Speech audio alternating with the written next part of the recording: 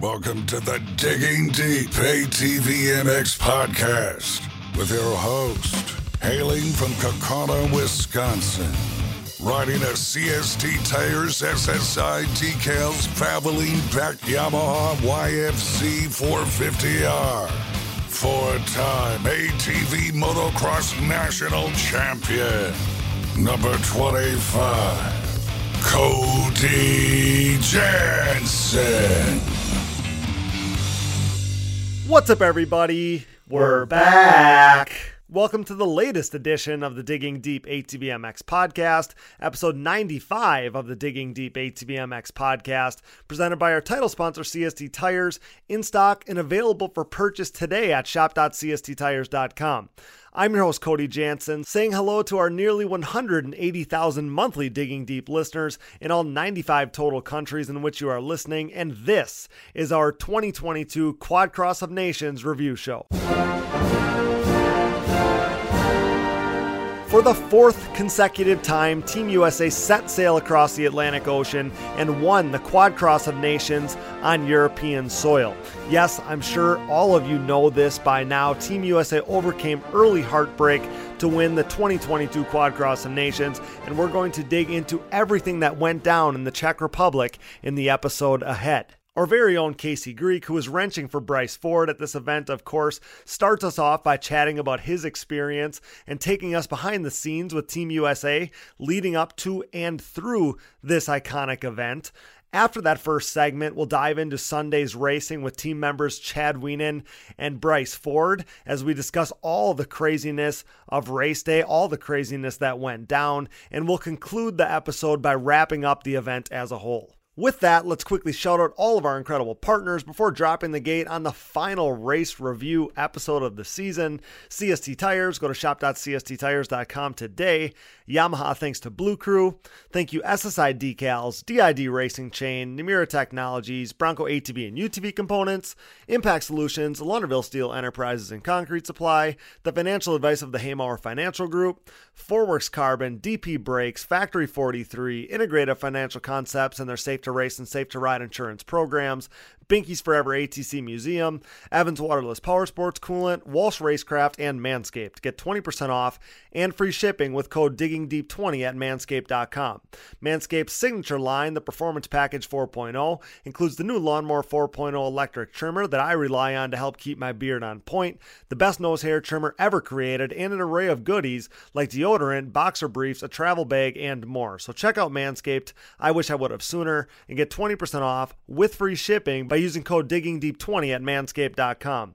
So rad that Manscaped is invested in ATV racing as a longtime partner of Digging Deep. So help us keep them in the fold and involved in ATV racing by using our Digging Deep 20 code so they know that you enjoy digging deep and what we're all about here. Support all these great companies that support us, and for any products that fall through the cracks, click that Rocky Mountain ATVMC banner on our website to help us out. The 2022 season may have come to an end. The banquet is this weekend, but we're still doing some riding, guys. Fall riding is the best. So whether it's for fall riding or already prepping for next season, you know, that's important too. We both know you still need parts and gear. No matter what off-road gear parts you need, Rocky Mountain ATVMC has you covered. But before you buy, simply click that Rocky Mountain ATVMC banner on our website. By using our specific link, we get a percentage of what you buy on the back end, enabling you to help us out while purchasing the parts you need anyway. And did you know that you can buy OEM parts from Rocky Mountain ATVMC as well? Yep, shipped conveniently right to your door. So click that Rocky Mountain ATVMC banner at diggingdeepatvmx.com to help us out while satisfying all your gear and parts needs. No new donors to shout out this week, but we appreciate all of you that continue to donate, our regular donators, so much. And if you are interested in donating and hearing your name on the show, you can find the Patreon or Buy Me a Coffee donation links on our website. Major thanks to all of you who have donated. You guys freaking rock. We appreciate it so much.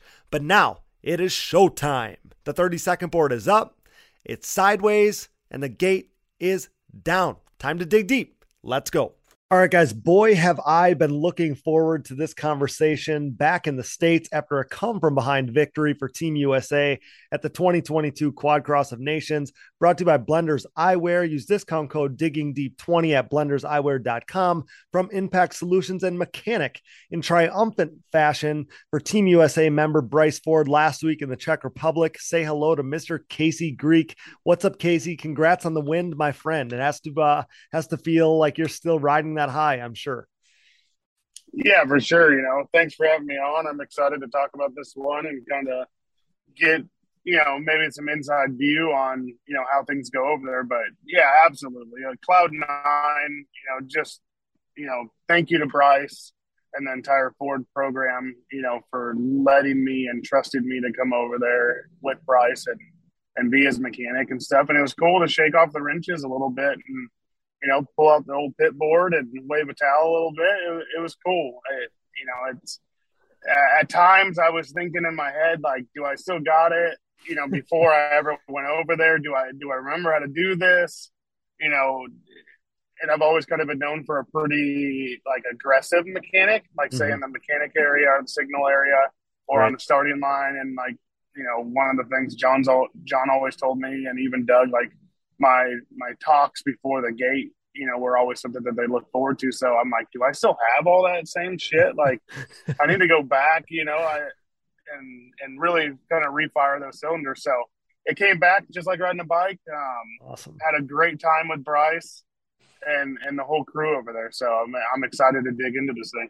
Yeah, me too, man. It was so cool seeing you share those pictures kind of side by side of you back in the day with Digger, doing the pit board for him, and then side by side with the photo of you doing Bryce's pit board now at the Quad Cross of Nations.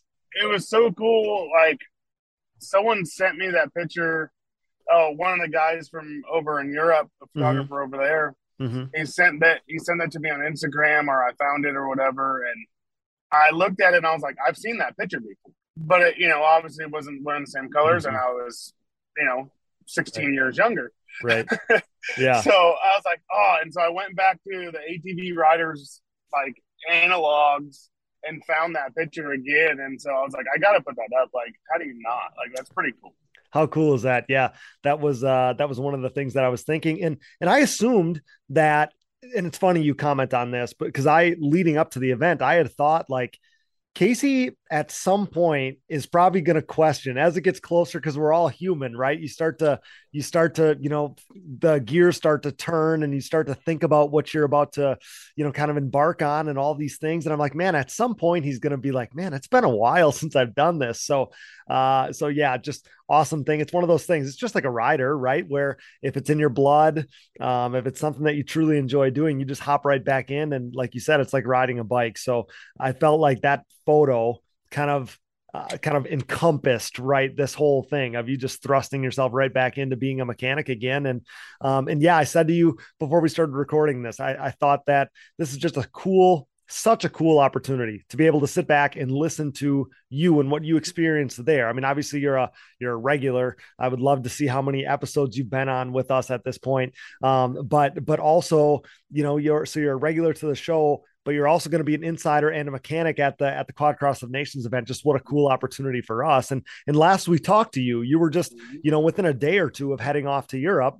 So obviously very much looking forward to at that time, this conversation now we're here. So we'll take this thing kind of step by step on how everything went down, but starting at the top, tell me about the flight across the pond. I didn't know how long of a flight it was. And then, kind of your first impressions of the Czech Republic. Yeah, I mean, flight was fine. I'm leaving Sunday now. I'm there Monday. So I get into Prague, and so it's a huge city. It's like a Chicago and New York. Like, it's a big city. And you're like, oh, this ain't that bad. Like, it ain't that different. And I've been to Europe, so I kind of know what to expect in some sense. But I had never been to the Czech Republic. So we dip over, get to the town that we're staying in. Awesome place that we stayed at. It's like a big old school castle. It was pink, which was odd. Okay. But everyone was kind of there by that point. So next day, we go out to the container, get the bikes out, go through the bikes, little odds and end things. get everything kind of settled in, so then we can go for Wednesday for our, to actually go ride the bikes. Well, here come the rain. And so then it's a big question. Are we actually going to be able to go ride at this place, on Wednesday? So the riders, team manager, and Harv all had to go to a press conference, which I think a lot of people seen the pictures of. Yep. Which was really cool to do. It's in Prague, so it was like a 2-hour drive. So the mechanics and all of us, we all loaded up and went and loaded bikes up and got everything ready and went out to the track that we're going to test at and waited for the riders and Mark and everyone to get back from the press day thing, which the press day thing, I guess it went really well. Obviously we weren't there. We didn't get to see that part of it. But we ended up figuring out a part of the track. They did a little bit of work on the track that we were going to ride at, and we got to ride for, I don't know, I think we rode 10, 15 minutes each just to make sure everything was good. The bikes have been sitting in the container for, pretty much a couple months. Baldwin prepared an excellent machine, not a single problem all weekend long. And that really solidified making my job easy. Mm-hmm. Not to say that the other bikes weren't prepared excellent Mm-hmm. either. I mean, they were all prepared.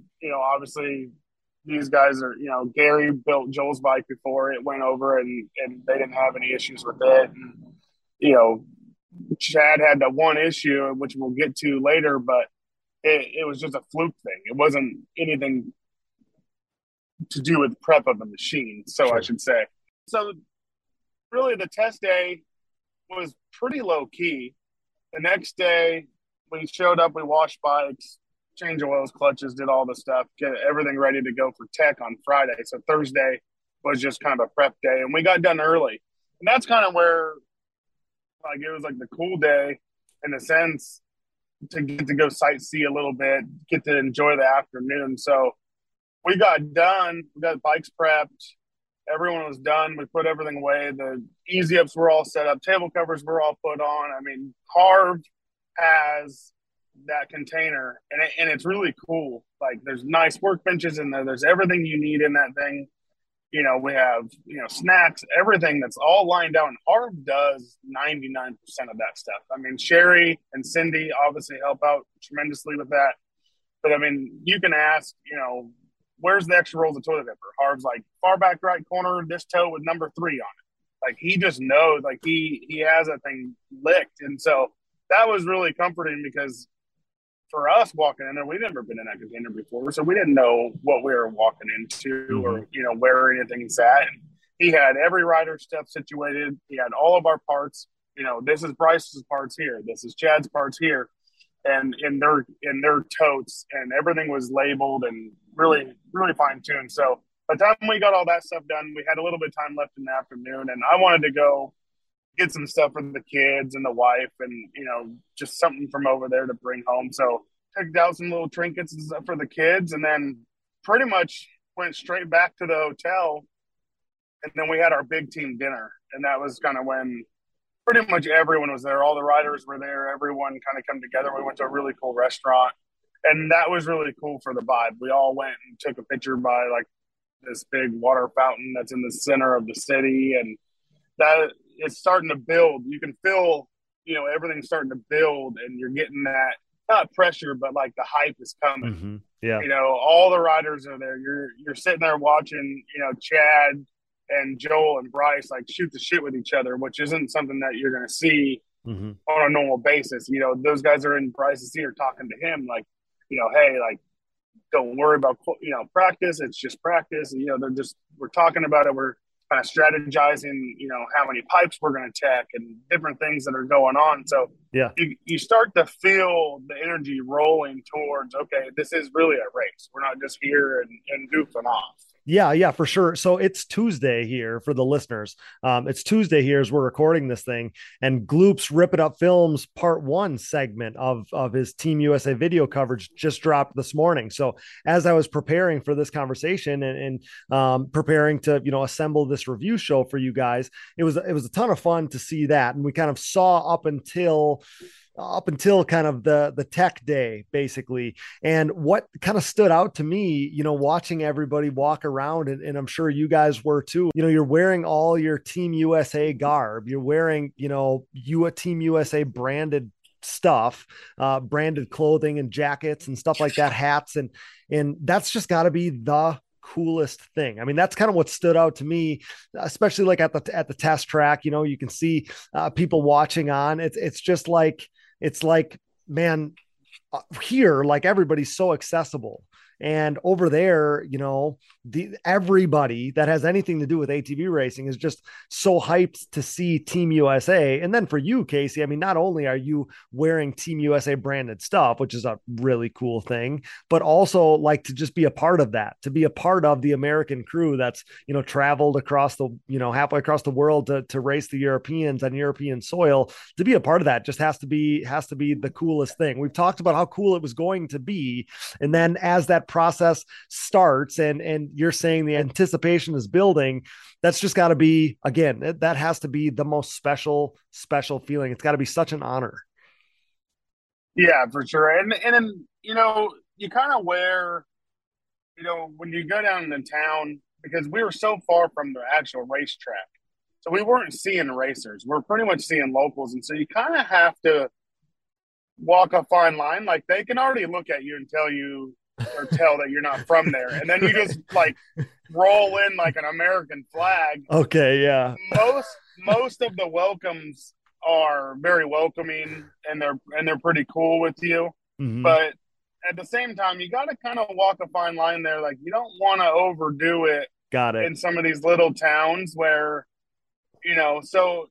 You'd wear a hat or a hoodie or, whatever, but you weren't kind of done head to toe until come to like tech day. Got it. What I must have seen, Casey, on the video was the guys going to the press conference thing then. So seeing that, seeing that mob of, Team USA guys was pretty cool. But now that you say that, I fully understand not wanting to walk into a little cafe and be like, we're Americans kind of thing. I totally get that too. Yeah, so I mean, it's pretty obvious for the most part. They, and obviously you don't speak the language, and you speak English. And they're like, no, do you speak Czech? You're like, I wish at this point, like it would make my life a little easier. But thank God for Google Translate. We made it through no problem. Mm-hmm. We didn't have any real like over the top hiccups because of the language barrier, mainly because you have like Google Translate. Mm-hmm. You can take a picture of a menu and it translates it over to English for you. Like, it's the most amazing thing I've ever seen. Wow, like, I didn't know that. Oh yeah, and they didn't like last time I was in Europe. It was 12 years ago or 10 years ago. Different times. And so we didn't have that kind of stuff. But luckily, I had people with me that could translate very well for me, so it was no big deal. Okay. But yeah, I mean, so come Tech Day when we're there and we're and then when you're at that track. Like you wear the red, white, and blue, so proud, and everybody looks at you like because I mean these guys they love American ATV motocross, mm-hmm. In the U.S. and just as much as we love it, and the fans are so intense over there, and they're so cool. The kids, I mean, they idolize our riders, mm-hmm. and and even our crew, like everyone, like, they're coming up and talking to us. They want to hear from us. They want to know, all about the machines. They want to know, why is that pipe blue, but the one I get is gray. And they're so involved and so, right there with you. So yeah, when you get there, it's like, you're full nines. Like we're coordinating hats every night with each other. Like, I'm wearing my jacket, not my hoodie. Like we're making sure like we're trying to look the best we can. And that was really cool, part of it. And it's a very, very proud feeling to walk in to a motocross track and represent our country. It's probably, it stacks pretty high up there in my, in the things that I've gotten to accomplish and achieve in this industry and what I've got to do. Yeah, for sure. It's gotta be. And I'm such a nerd for like two-wheeled, motocross, supercross too, and motocross of nations, obviously. And, when I think of that, we got this now with ATVs, that we go over to the Quad Cross of Nations do Yeah. this. It's so cool. It's so cool because again, like you see, we've talked about this, but you see the trickle down effect of not only how much those European ATV fans and racers love to see our guys over there, you guys over there, but also the bridge that we're starting to see on those Euro guys coming here too. Like it's just such an awesome thing for, kind of worldwide ATV racing, ATV motocross racing. It's such a cool thing. And like I said, to nerd out on it, to see, just to see all the Team USA branded ATV stuff. If you would have told us 10 years ago that, we have a motocross of nations for quads that Team USA is going to and supporting, like, I think we would have all, at least I would have been blindsided by that. I didn't know that there was such a thing or would be such a thing. And the fact that we have this now is so cool. And just even for us, like all the coverage, the talking about it, the previews, the reviews, all this stuff, like, man, it's just been so much fun. And I think for a lot of people like you and I, a lot of it is just because we're so darn proud of our guys. We're proud of the people that they are, the way they represent us as Americans. And then we're just so proud of our country. I mean, it's just, again, it's the coolest thing. Yeah, it's huge. And, I look at it the same way, as you do. Like I'm fully into the dirt bike stuff and the MX Nations. And, we were checking updates and keeping an eye on those guys while we were over there too. So, Hey, time out for 1 second. So this worked out so cool. You guys started racing there on Sunday. The first moto was when Brooke and I left the house to head to Redbud for the Motocross of Nations. So like literally we're pulling out of the driveway and Moto 1 is happening for you guys. And so I watch every moto on the drive over there and all three motos. And when we get over there, I actually had to like drive by Redbud and like go park in a like a town hall little place, like just down the road so that I wouldn't lose service. So I could watch the end of the third moto for you guys over there. So first of all, it worked out sweet for me to be able to watch the quad cross of nations before, going and seeing motocross of nations in person. And then for them to talk about the quad cross of nations over the PA in front of 100,000 people or whatever were there at Redbud, talking about the quad cross guys winning and getting this huge pump from the crowd. It was just the coolest thing. I'm like, man, how cool is this for ATV racing? Like, again, 10 years ago, this would have felt like a pipe dream. I truly believe that, at least to me. And now, man, we got the reaction out of the crowd about the quads winning the quad cross. No shit. Yes, we got that much. We got like this big jump out of the crowd, like Team USA just won a moto there. I mean, it was wild. No way. I just wanted to comment on the parallels between the Motocross of Nations, Quad Cross of Nations, that I knew that was something that you and I were both passionate about.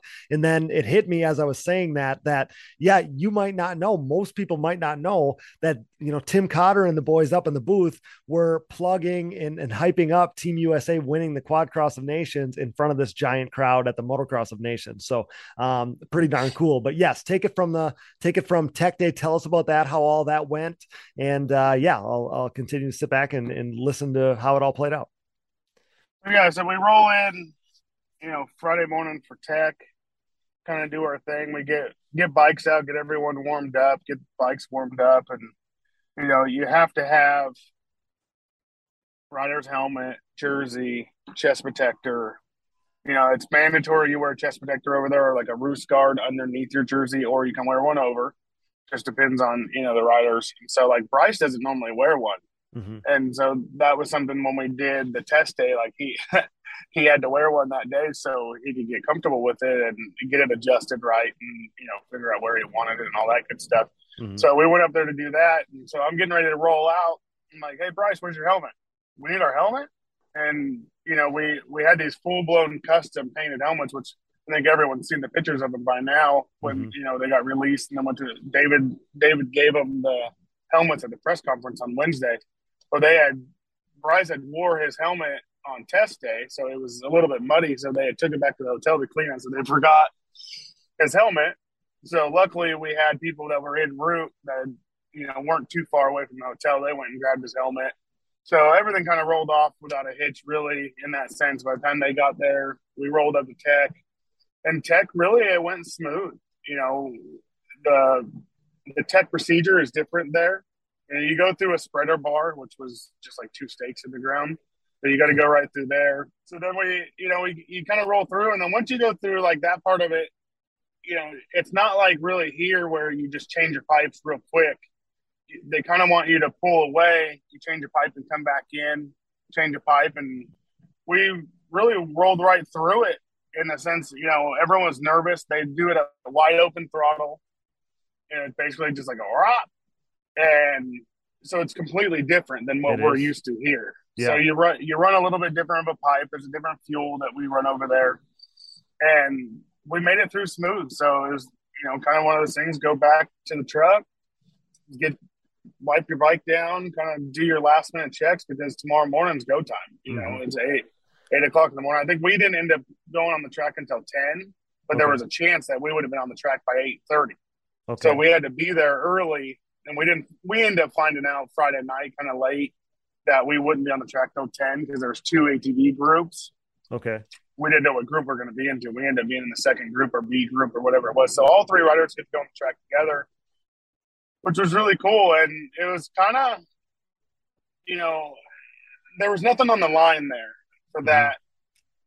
It's not part of qualifying. It's just to go check the track out. It's free practice, basically. Yeah. It's just a free practice. But knowing how the guys are, and they're all competitive, Joel clicks off a lap time. Bryce clicks off a lap time. They're looking at us like, what's my lap time? And we're like, you guys, like, just look at the track. But they want to know where they're at, like, instantly. So it's like, you show them, each other's lap times. And they're like, they pull in. I can beat that. But then they're back at it again, dropping their lap times. And we end up, Joel first, fastest lap time in the free practice. And Bryce was second. And I think Chad just being Chad, he's just like, eh. And so it was cool to see Kevin Saar. He ended up third in that practice in lap times, and he was right there. So like we knew like those two, they were pushing pretty good. I mean, they were turning pretty dang good lap times. And Kevin Saar pretty well acclimated with these American riders because he is a top 10 finisher in Digging Deep ATVMX Fantasy. Oh, there you go. So hell of a rider too. Hell of a rider. Yeah. I mean, he rode great all weekend. I think he ended up having some kind of mechanical in one of the motos. In the first moto. Yeah. Yep. But we have 3 such solid riders. Mm-hmm. Like there's a lot of fast guys over there. I mean, Kevin, I think he's like 8-time or 9-time European champion. I mean, it's crazy how many championships, and how established he is over there. And so to see his lap times, I mean, they were fairly close. Mm-hmm. He wasn't but like maybe a half second off of Bryce's time or so, and a little over a second off of Joel or something like that. So it was cool to see, like, we're not just going to show up and walk all over like everyone always thinks. Like, it's not like that. Like, these boys got to go and they got to show up and they got to race. Mm-hmm. And there's so many different elements. You got to start second row.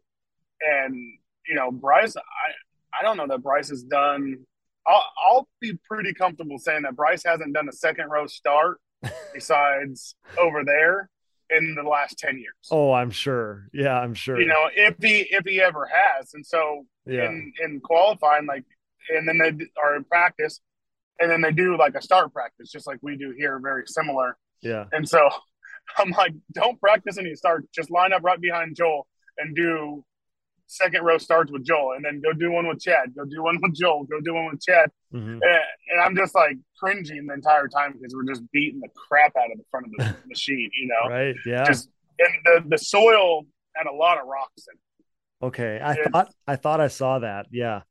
Very similar to Unadilla dirt, maybe a little bit looser than Unadilla dirt, and probably 50% rockier than Unadilla, but like the same size rocks.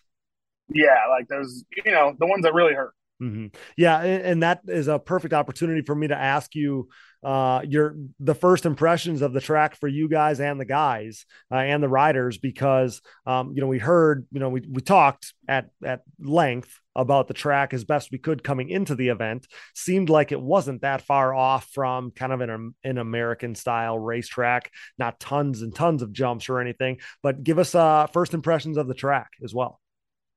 Honestly, very Euro, really. I mean, I watched a lot of video and stuff before I went over there, and it really didn't do the speeds justice of how fast the track actually was, and not very many jumps, couple tabletops. The downhill there was insane. Was. The guys, even the video made it look wild. Like you were free falling off that thing and fly like at least the American guys, they were ripping off that thing. Am I right? Yeah, and like those guys aren't scared. Like they just wide open off the top of the and I went and stood up there at one point. I'm just like, holy crap. And you're just wide open all the way to the bottom of the hill to a roller. Yeah. And then you got to turn. And as soon as I seen the track, I said, this is a Bryce and Joel track all day long. I was going to say, you made the Unadilla comparison already. So yeah, that explains it for itself. So I knew it wasn't, obviously Chad was going to be plenty fast. It wasn't going to be something that held us back whatsoever. And, he's just going to go to the level that he needs to go to do what he has to do. And that's where Chad's going to go.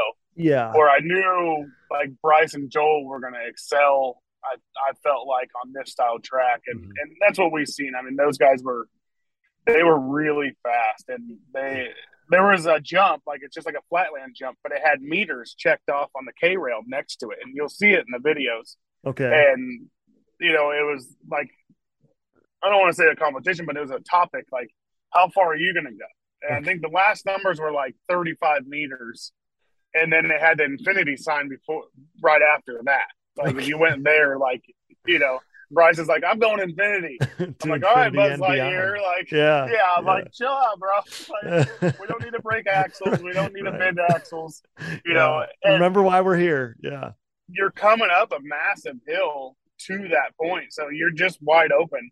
And they, but Joel was the same way. He's like, I'm jumping the whole thing. I'm jumping as far as I can. I'm like, oh my God, like you guys.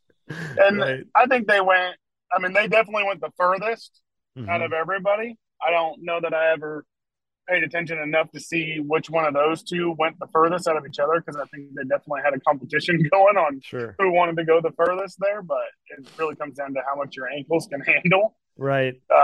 But track I liked it besides the rock factor of it. And then by like the third moto, I mean, thank God, all three of those guys run tire balls. And I know Bryce had a right rear flat, which he never even knew. And I want to say Joel possibly ended up with a flat, but there were so many guys that come in the mechanics area with flat tires. Oh, sure.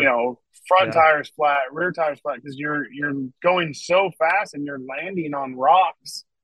And, they're only getting sharper and sharper as the day goes on because they're getting deeper and deeper. Right. So that was, a big factor, like mentally late in the moto, say like that third moto, I think is really when it kind of started to set in with me. I'm like, all right, avoid the rocks, like avoid all these little things that could really cause us, because we're sitting perfect. Bryce, he ripped a good start, which we'll get there. I'm getting ahead of our game. Yeah, no, you're good. So but tire balls only in the rear though, right? I mean, these guys aren't running tire balls in the front as well, are they?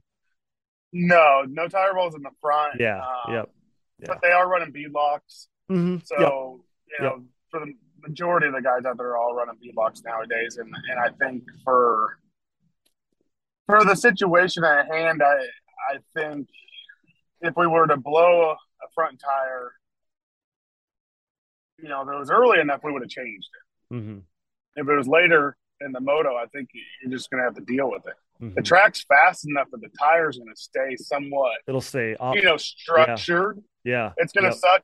Say you blow your right front when you go to turn left, it's really going to suck. It's going to be a handful, but at the same time, the amount of time to change it would have cost us if it was later in the race, where I think they could have held on and we had some cushion there with, where the other teams, had bad results. We had, the one bad result that we obviously knew we were going to throw away. as long as we were keeping our guys in the top 10, we were going to be pretty safe with at least one of our guys winning, and kind of but there, yeah, in your mind you're like, holy crap, like there's so many rocks, radiators come into play, like hose clamps, just all the little things that can come into play when you have that amount of rocks going on the track. But we fared well in that sense, so it was nice. and maybe this year the rocks are going to be what we remember from this event, because I guess what I meant, and I probably didn't articulate it well enough. I mean, yes, you can tell it's like a Euro style racetrack, but I forget what locations are what, but the last two that we went to, one of the races was super sandy. Obviously that's the last one we were at, was the super sandy year. And the ruts were super deep and straight up and down. And we had, all that, like that was a topic in itself, right? That for that race. So that was totally different than what we race here. That was the year that Jeffrey was there. And then the other year, it seemed like that track was just cut out of a hillside with like no real obstacles. And, it just got crazy, like rough, because it seemed like this virgin dirt. This just seemed like a little bit more like of a racetrack like we somewhat see here, right? Like there wasn't a ton of jumps, but there was some jumps. Like it got kind of hard packed or whatever. Like it just wasn't something that was totally foreign for our guys. And we've seen that at some of these tracks and these races, that the racetrack just seems totally foreign from what we're used to. That wasn't the case here, but yeah, we should continue with the story then, because so on a personal level, due to our wedding, I wasn't able to check out much of the racing on Saturday, the qualifying races. And like I said, Sunday, I was able to catch it all. It was super nice. But yeah, Casey, tell me about the qualifying races then. It seems like everybody did real well. Our guys did, but take me through Saturday a little bit. Yeah. Hey, and congratulations to you and Brooke. She's real lucky to have a guy like you. Thank you. I'll tell you that. I'm lucky to have her. Yeah, that's for sure. No, Saturday is cool, so we did pre-practice, and then Bryce was first moto. He was rider A, so he was the first rider, which I was really stoked about. Like, I just wanted him to get on the track and get it over with. Like, once you're on there and you do it, like, all the jitters are gone. Like, you got to go race against somebody, you got to take a gate drop. Everything kind of falls into place after that. I think it smooths out a little bit. There's just so much nervousness and so many jitters going on before. So yeah, it's a random pick. There's no way to pick for the qualifiers. They just put everyone in a hat. Well, I think it's computer randomized. So Bryce ended up 15th gate pick. So he was first gate pick for the second row. And he's the only American in our qualifier. Like they're each in their own qualifier. Right. So he's got to pick like who do you go behind, because you don't really know everybody. Yeah. And so you don't know who the good starters are. You don't know who the guys that, maybe aren't up to the same speed. So Chad, Joel, like they're all up there like, all right, let's study everyone that's there. They're working with Bryce and we're all talking about it. And so we come up with the idea of going behind Mark, the guy that come over at Redbud. Yeah. And I don't want to botch his last name. So, but he, they won McLaren or something McLaren, like that. Yeah. Yep. So we come up with a theory that we're going to go behind him. Well, then right before we find out that he injured himself in practice. Oh. And so we're like, hey, and the Ireland dudes are so cool. Yeah. Like, we hung out with them at the test track. Like they're so friendly and like just like their sense of humor is just amazing. Like we had a great time with them, just shooting the shit and telling stories. And so we kind of felt like we had a good relationship with them. So I'm like, Bryce, just go over and ask him, like, is he going to go or is he not going to be like 100% to be able to go out there? Like, is he a good choice? Because our initial thought, because Kevin Saar was in our qualifier, is I'm like, you're going to line up behind Kevin Saar. He's multi-time European champion. Like, he's the guy. Yeah. You want to line up behind him. Yep. He had like 14th gate pick. Oh, so he didn't have an ideal spot. Yeah. Yeah, he didn't have a good spot. So Mark had like third gate pick. So we're like, okay, that's who we got to go with. And Mark's like, I'm going to try to rip the whole shot and just hang on for dear life. And I said, all right, cool. So going in the first turn, Bryce is like almost dead last, which we can't see. You can go into staging, but you can't go to the starting line with the rider. Yeah. So, which is a little bit different for them, for the riders and for us as mechanics. Like we're Totally. used to being there, prepping the gate for them, getting them ready to go. Yeah, So the it's rider totally preps their own different. gate. Once they pull out of staging, they're off limits. You can look at them through the chain link fence, like we're like a step below them, like say 4 or 5 foot below them. So you can look up there and kind of see where they're at and see what's going on. And so for us, the starting line was really long and made a right hand sweeper. We couldn't see any of it. Okay. So Mark would stay in staging in case something crazy went on and we needed someone up there or whatever. And so once they rolled up to the gate and they were in their locked position, like pretty much nothing else we can do. Mark would stay up in staging just in case something was to go awry. And us as mechanics, we would run down to the mechanics area. So the first thing all you hear is just from Harv because he's pretty close to the first turn. So he can tell us where, our guys are at. Mm-hmm. The Bryce goes in the first turn and the first right-hander pretty much dead last. But he's like in the pack. He's right in there with them. And by the time he comes to the second one, and dropped off the drop-off is the first time I got to see him. And so there's basically a right-hander and a left-hander, and then like a short straight, and you drop off to go down the hill. I just started counting until I seen him. I'm like, okay, that's second row start ever. You pretty much pulled like a 6th, 7th place out of it. Okay. But I guess he worked some magic somehow in the second corner from what I've been told because he was pretty far back going into the first corner. Like when they made the right in the middle of that corner, he was way, almost last. So he wiggled his way through.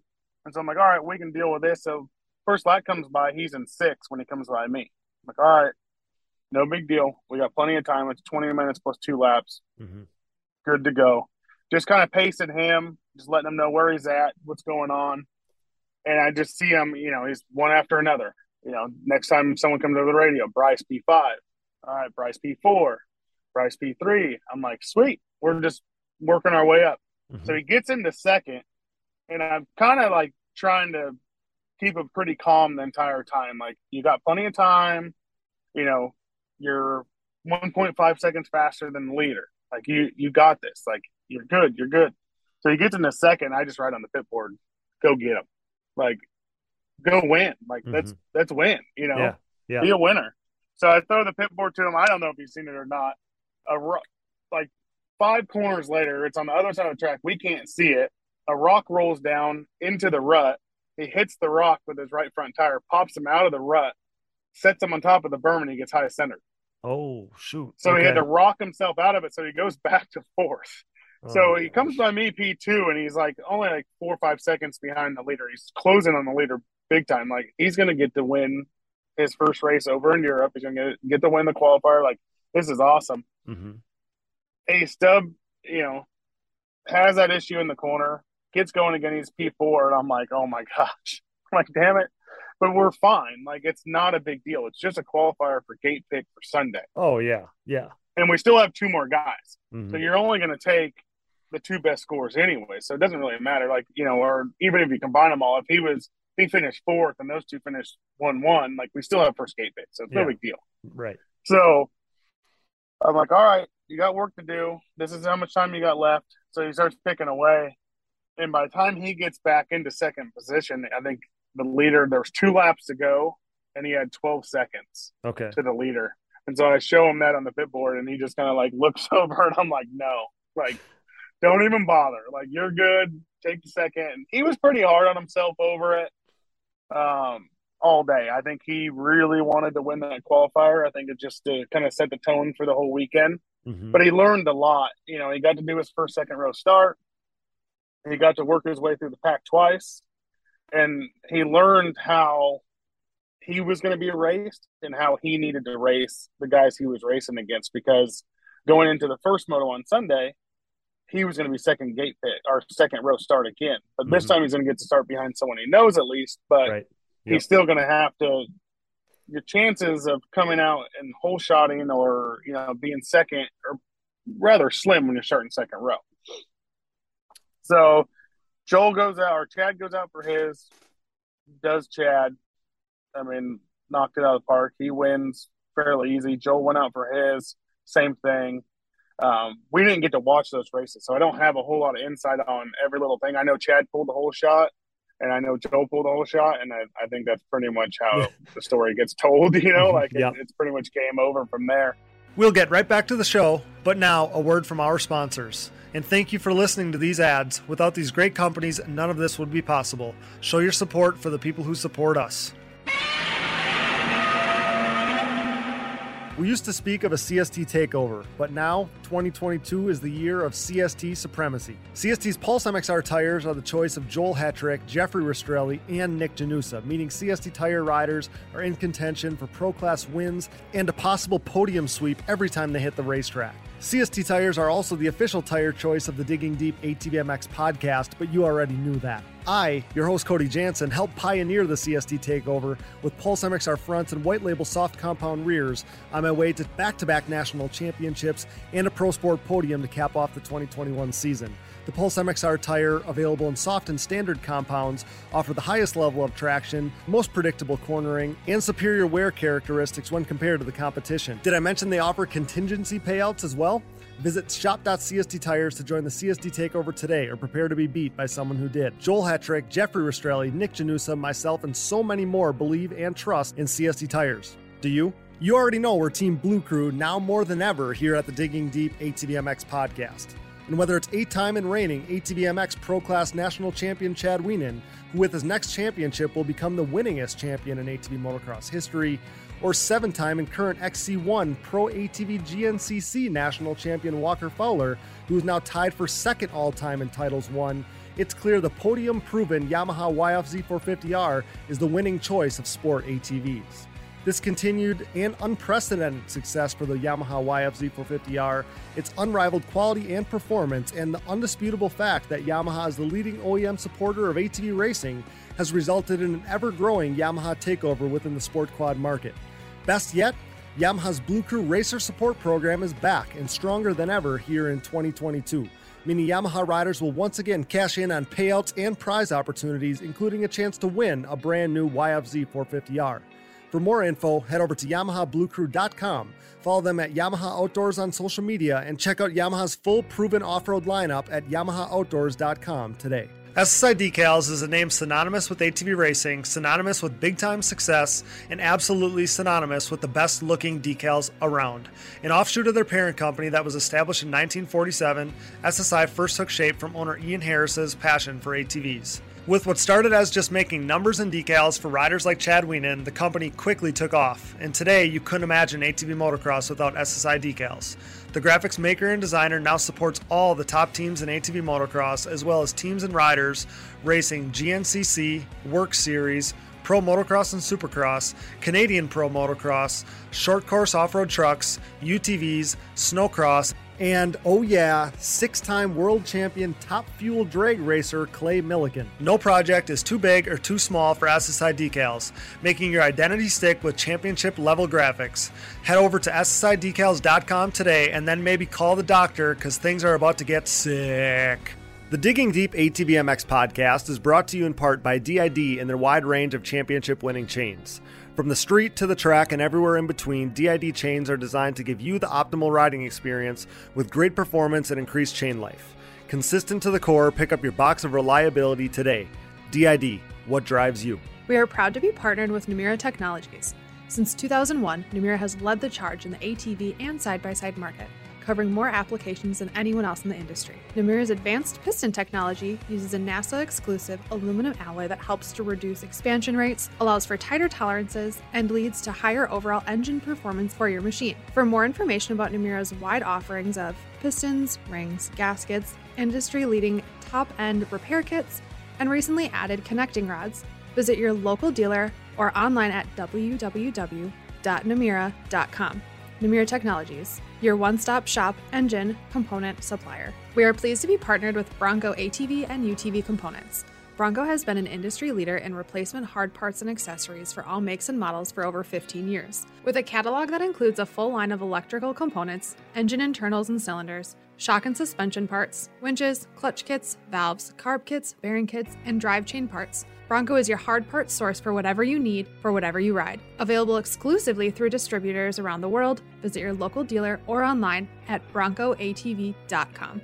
Forworks Carbon's innovative lightweight products include top-notch seat covers, carbon fiber and plastic hoods, gas tank covers, exhaust shields, shock guards, and much more.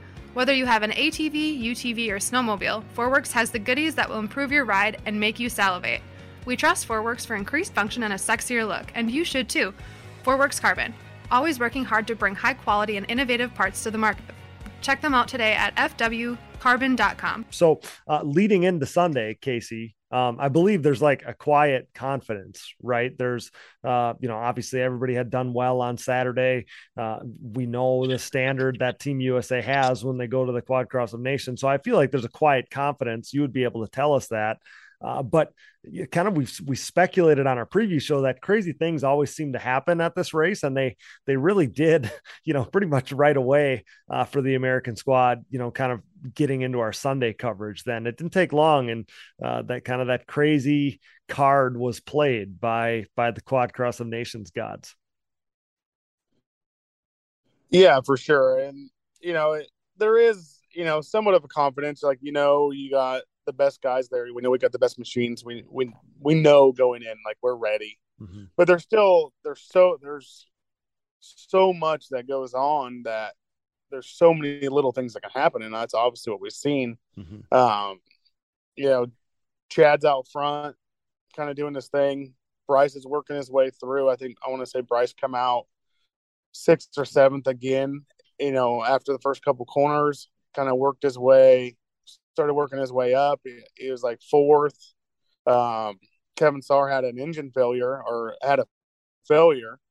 So Bryce is in 3rd. So he's good. So I'm telling him, you're good. You got one more guy to get. It already beat the guy, or it already raced a little bit with the guy before that was in 2nd. And Chad's out front. And then all of a sudden we get a radio. Wienen's on the side of the track. And we're like, what? Like, this doesn't happen. No, it does not. That's what makes it like, are you kidding me? Because at this team event, where every point is crucial, every finish in each moto is crucial. We've seen this once in well over a decade for Chad Wienen, and we see it, and I'm like, what are we seeing right now? So I'll let you carry on there, but yes, it's unbelievable, really.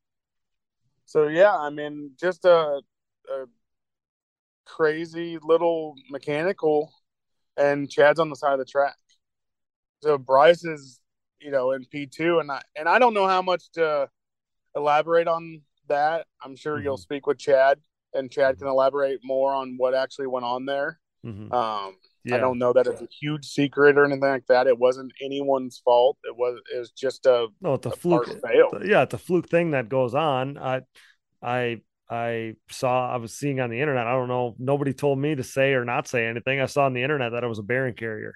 And if that's the case, that's just something that happens. We've all had brand new bearing carriers fail, and we've had, worn out bearing carriers fail, and we've had, brand new bearing carriers be perfect, and we've had worn out bearing carriers be perfect, right? It's just one of those things that happens. It's just one of those things that happens. It's like when Chad's chain broke or the clip broke or whatever at Redbud and stopped that streak a few years ago. It's like, well, it's just one of those things. DID is the best chain that there is for these things, and it's just one of those fluke things. It had lasted perfect for the 8 years previous to that or whatever, and it's just one of those things that happens. It's nobody's fault. He could have done nothing differently.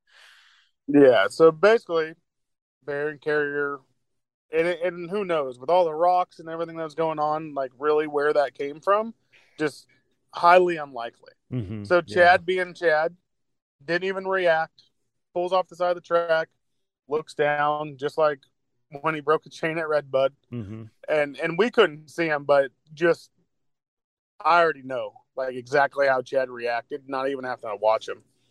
So then it was, the chatter over the radio, we got to get Chad's bike back because he's in Moto 2. Yeah. Yep. And Bryce is in in second when this goes down. Okay. I think he was battling with the guy in second right at that exact same time. Yeah. So he makes the pass for the lead, and I'm like, look at this guy.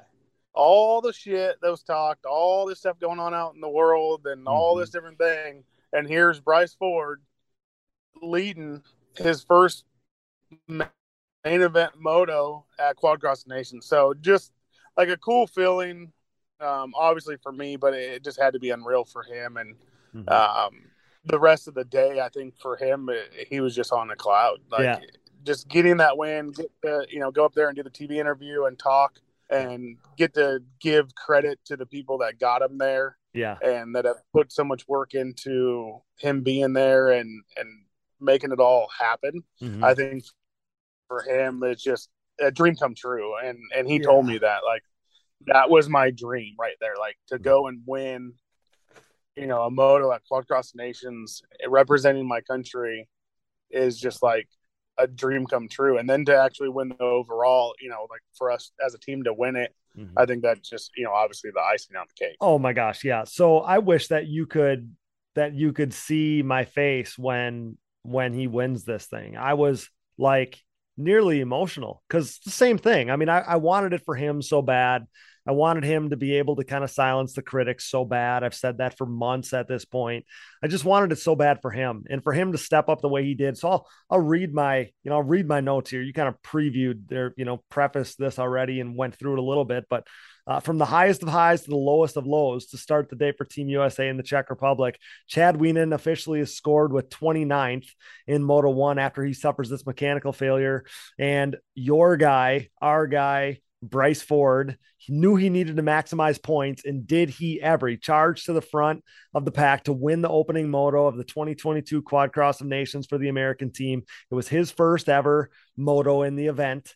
Other than the qualifying motos, but those only count for gate pick. So this was first ever moto at the event. He wins the thing. And after all the debate about this controversial pick, if he's the right guy heading into the event and blah, blah, blah, blah, blah, he shows up and shows out for our country. And like you said, I mean, talk about what an awesome start to the day. What a perfect start to the day for Bryce Ford. And just to step up that way, it's got to be so cool. And you kind of told us already, but I was so excited to hear your perspective, working the pit board for him and just, to battle through the pack, to get to the front and then to seize that moto, knowing that Chad Wienen had broke. So he needed to maximize points at that point. And for him to get that moto win, man, I told the Ford family, I was so stoked. I felt like I won. Yeah.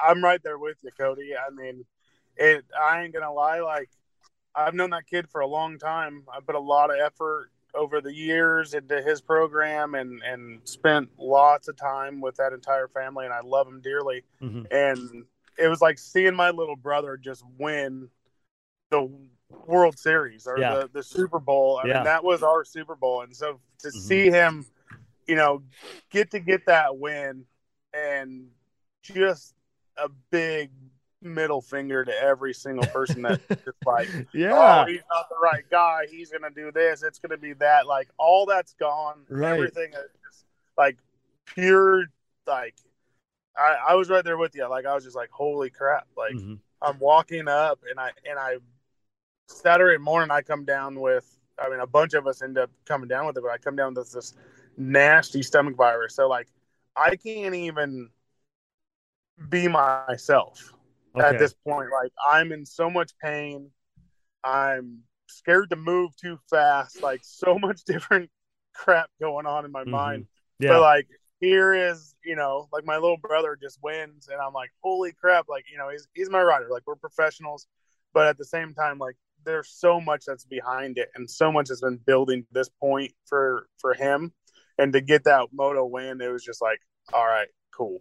Like, it was almost like just like a breath, like just a release of like the pressure and all the bullshit aside. Just everything was gone. Like, going into the third moto, like, we all knew what was on the line. We all knew what those guys had to do. Yeah. And like, going in there, like, Bryce knew he had a chance at winning the overall of the weekend. Like, if he would have got second in the first moto, like, the pressure would have been like, he had to win to be able to even have a chance at the overall, which he still did because him and Joel were going in tied. Mm-hmm. And, you know, it really just comes down to, you know, the overall For the reason team. we're there at that Yeah. point. Like Yeah. the personal overall is kind of out Mm-hmm. in that sense. Like you're just going to go out and do what you got to do. So, Right. Yeah. I just, for me, Casey, it was like the dream scenario. That's literally what I was thinking as, you know, the dust settles on this and I'm driving down the road to the Motocross of Nations and I'm trying to think about, you know, cause I don't know how many people are watching this from the States at this point. So I'm like, well, you know, got to put out a post on Digging Deep on our social channels about, you know, Bryce winning it. And I'm like, I'm at a loss for words. I don't even know what to say. Like it was like the dream scenario. Now, again, highest of highs, lowest of lows. Chad Wienen has broke. So that was the worst way that it could have started for one of our team members. But for the other team member to, especially like with the story we know, you know, leading up to this race with Bryce and his selection and all these things, it was the dream scenario that he went out there and he didn't like grab the whole shot and just cruise around out front. Like he had to pass the fastest guys in that race, other than Chad, obviously, who broke, to go win this thing. And at that point, you know, the words that I chose to use were he put the team on his back in that opening moto. And he did, because there was two guys out there. One of them broke and the best thing he could do is win. And that's what he did. And it was just amazing. It makes the hair on my arm stand up right now because of all the conversations that were had, the debates that were had, the stray bullets that were, you know, shot towards this kid that didn't deserve him. He's such a good kid. And then for him to just go up on the podium and talk about how much it meant to him and how happy he was and that it was a dream for him, that this was a dream of his, to represent our country and then to go win in the opening moto of the morning there. Man, that's just the coolest thing. So Bryce's performance was absolutely huge, but you know, the reality of the situation was now, you know, we had already used up our one and only throwaway was now used up. So Team USA sat in 7th after the opening moto there. And, you know, now we had no room for error. With 2 full motos remaining for the riders, Casey, we had no room for error. So I guess what I wanted to ask you was how things were under the tent. Like, was there some tenseness under the tent at that point after, like you said? Now, I didn't know that it was just a bearing carrier at that time. I thought maybe it was an engine or who knows what. So I'm like, well, they need to get Chad's bike together. Like I assumed at the beginning of my thing, Yeah. I'm like, we were thinking the same thing. Right. I'm like, that's got to be everybody's concern under that tent, is everybody all hands on deck, get Chad's bike ready. But being that it was a bearing carrier, that probably wasn't the case. That was probably pretty standard. But yeah, tell me what the tent was like after that moto. Cause like I said, highest of highs, lowest of lows. So tell me about that. I think the longest process was getting the bike from the track back to our pits. Sure. It seemed like it was forever. We're like, come on, like, you know, because we got to get this done. Like the Moto 1 to Moto 2 is the tightest motos of the day. Yeah. Yep. Those two, there's not a whole lot of time. And that was kind of one of the reasons that we put Chad, you know, row 1 and Bryce row 2. Bryce had Moto 1 and Moto 3. He had the most recovery time of the day. Sure. For every, you know, out of all the riders and everyone. So, you know, if he had to work his butt off the first one, he had enough time to recover. Where if Chad had to start second row and work his butt off the first one, like he had to go roll right in. And so we knew it'd be harder on the bike. We knew, you know, there's a good chance that we probably wouldn't wash in between Moto 1 and Moto 2 just because the time was tighter than normal. And just, you know, changing clutch, getting the bike prepped, ready to go, it was easier just not wash. And so if Chad was out front, like obviously his bike would have stayed cleaner and that kind of stuff, where I had all the time in the world to say in between motos to get my bike prepped and do whatever I needed to do. So really it was a team thing though, you know, like it didn't get tense. No one got uptight. Everyone knew their place. By the time the bike got back, all the parts were laid out. You know, Michael and Mark were already back at the truck. David and JB stayed with the bike because it just so happened when the carrier failed, it was really close to where they were at. So they stayed with the machine so Chad could go back and start his recovery. Okay. And Michael headed straight back. Baldwin said, hey, you boys are good here. I'm going back. So I, you know, obviously I was in the mechanics area. They went back, they got all the parts laid out, had everything. It was like a seamless process, swapped carriers, an axle, sprocket, chain, everything. And they were good to go, laughing and joking before we went down for the second moto. Okay. All right. Okay. So Yeah. it was never like a high stress. I mean, obviously, like, you know, we knew time was not on our side, Mm-hmm. but when you got guys, you know, Michael's a great mechanic. Obviously, you got Mark Baldwin, JB's right there. Like, those guys were free hands to be able to help Michael with anything he needed. And then obviously Chad's a great mechanic himself. So there was plenty, you know, where Jim was focused on getting his bike ready for their moto coming up. I was focused on getting Bryce's bike cleaned up and getting it ready for the third moto, where we didn't have to jump in and help. If we needed, you know, need be, we would have jumped right in and helped. Sure. But we have the staff in place over there that, you know, with the personnel that we bring, that it was never, there was never like a nervous time, like where we wouldn't be able to get stuff done, because we have, you know, in any situation that we had through the whole weekend, because we had such a high quality staff over there. And I guess the nervous part in my mind, or the mental shift that would have to happen is, you know, presumably, like, you don't plan for having some kind of mechanical failure. So when you have the three best guys at the event, you know, things happen obviously in racing, but you think, okay, well, we have this get out of jail free card. We got this free pass. We got this throw out that we keep in our back pocket. Well, you use it up in the first moto, and now it's like, okay, like, we don't have any room for error anymore. You know, like, I knew you guys had it covered. Like, I knew you'd have. That's where the, like, it's a little bit more tense. Exactly. That was where my question came from. I'm thinking like a mechanic, just because that's all, like, that's what I know. So I'm thinking, you know, right. Everyone wants to know, could we get it done in time? But no, definitely, you know, a little bit added pressure onto everybody, I'd say, because you don't have that mulligan anymore. Mulligan's gone. Exactly. You know, it's all business from here on out. Like, we got to be perfect the rest of the day to pull this off. And I don't care what anyone says. Like, you put these colors on and you go out there to represent this country. Like, there's pressure there. Like, your mindset is to be perfect. And with some of the elements that were floating around the team that day and sicknesses and stuff, it was tough. Yeah. Like, I ain't gonna lie. Like, there's times I'm like, holy crap, like, what did I sign up for? And I never had to do anything over the top extra. Right.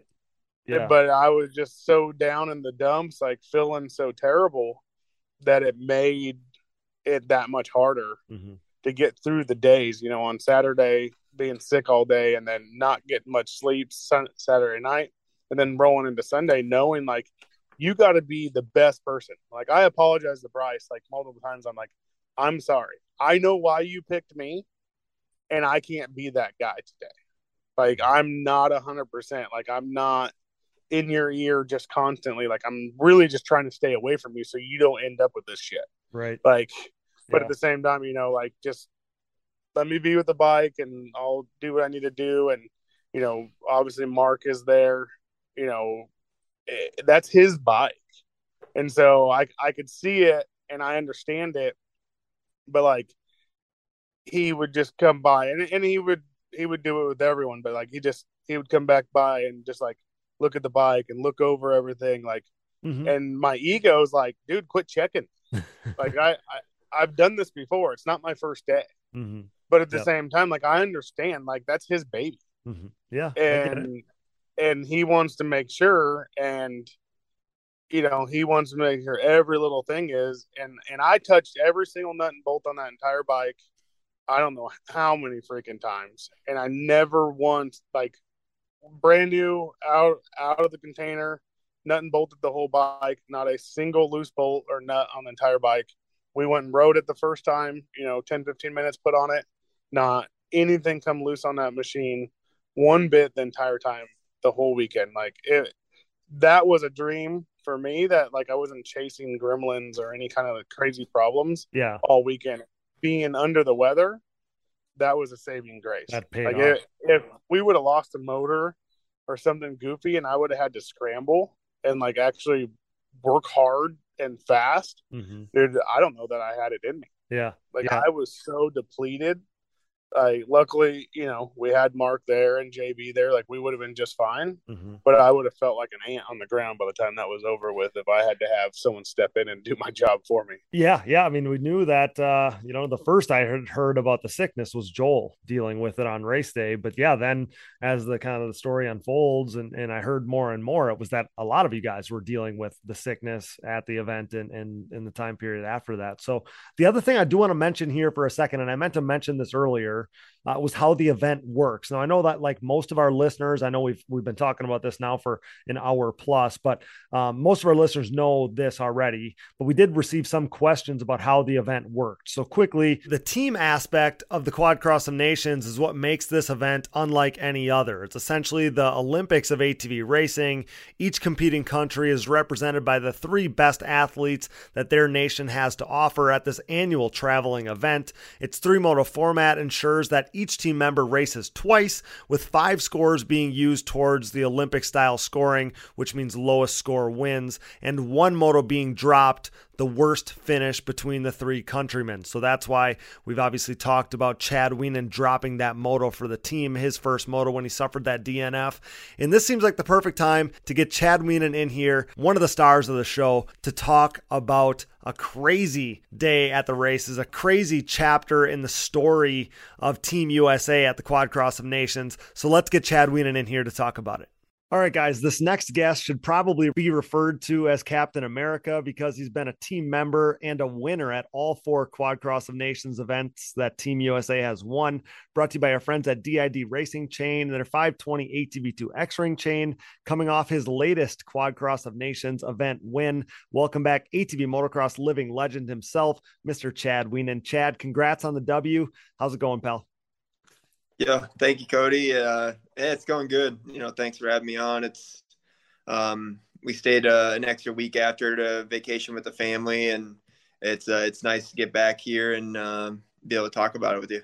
Yeah, for sure. I mean, for me, like on my end, I always want to get these shows out as fast as possible, right? Because that's how we are. Like we want to consume stuff as it's fresh, but I knew that we needed to give you guys a little time to decompress and enjoy yourselves. And I mean, when you talk about too the extra prep that goes in, the 6 weeks or whatever of prep and stuff that extends your season to go over to this race, I wanted to give you guys a little time to decompress and enjoy yourselves before we jumped right into talking about these races. So first of all, I appreciate, your time and hopping on here with me and stuff. But there's a lot to talk about, with this event, Chad, and then with you specifically. So I'm going to jump right in here. You're leading this first moto, right? You're leading the first moto of the Sunday racing, the racing that counts towards the event, and everything's going according to plan. And then you suffer this mechanical failure. And in the context of us knowing that you've basically dealt with one mechanical failure, one mechanical over the last 11 seasons, you almost had to be in disbelief, Chad. I mean, I really was. I still am, over it, but we had a bearing failure on the carry, and brutally honest, we took that machine over there from the race that we raced on at was the 4th of July weekend. We were out at Pleasure Valley. Yeah.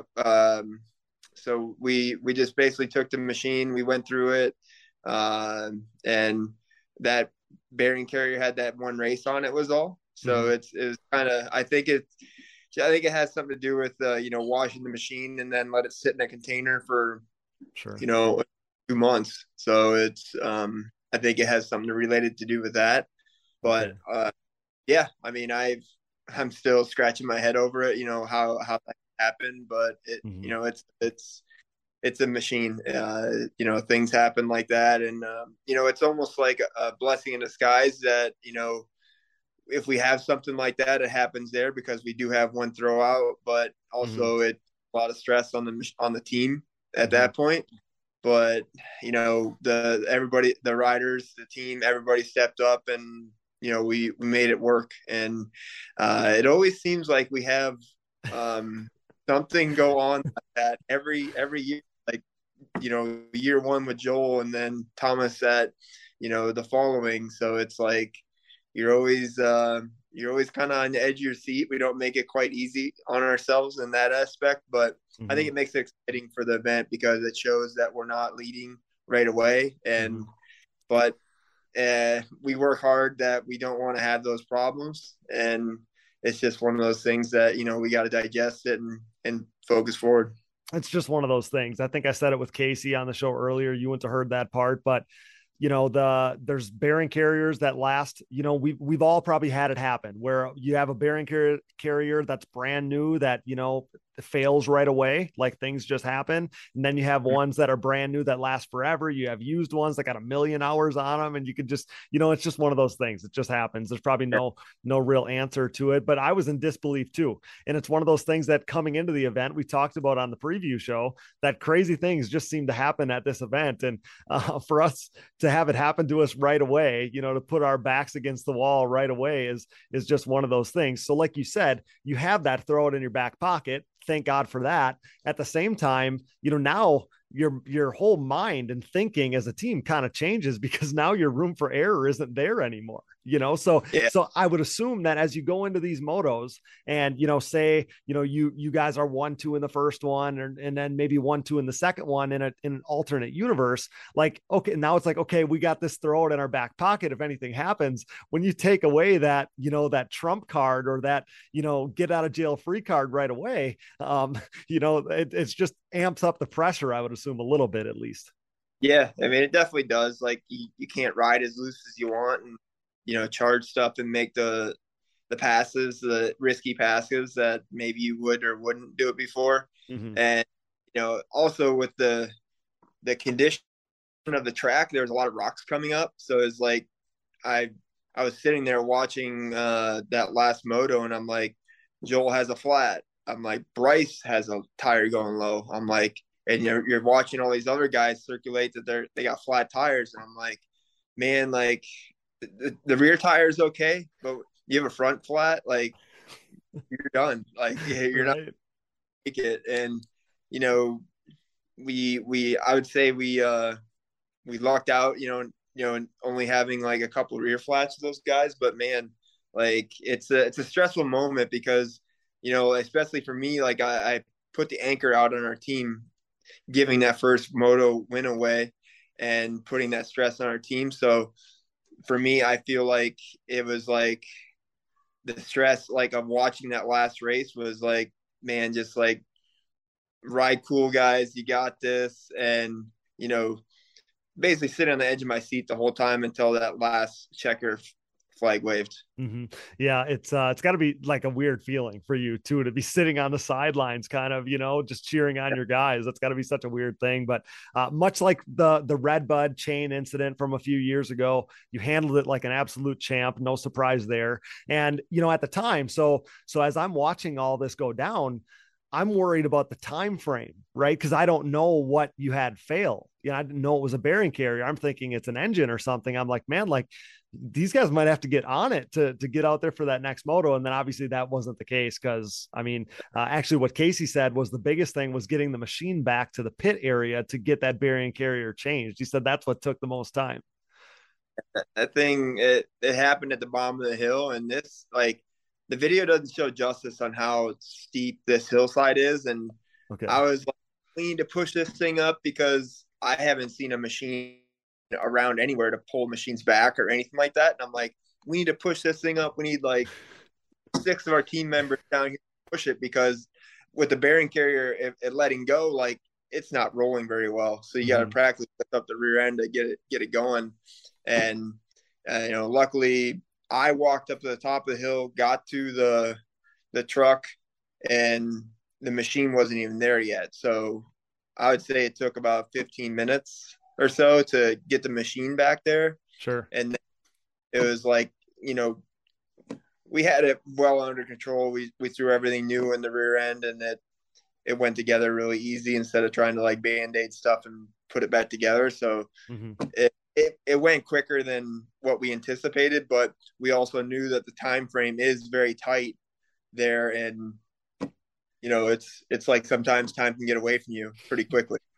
Yeah. It's crazy to think about that. So you have this go on in the first moto, right? And then Moto 2 isn't really status quo either, because it seemed like, you guys had just settled into your pace. It seemed like Joel's leading, you're in second, you're basically matching each other's lap times. We've done this a million times before. And then not long, at least it didn't seem like it, but not long after midway, this race gets red flagged and ended up being deemed final because another rider goes down. So the outcome was exactly what we needed, but it almost, for you, Chad, had to be anticlimactic because you would have been on your final lap of the weekend of the event, and you didn't even really know it at the time. That had to be the weirdest thing.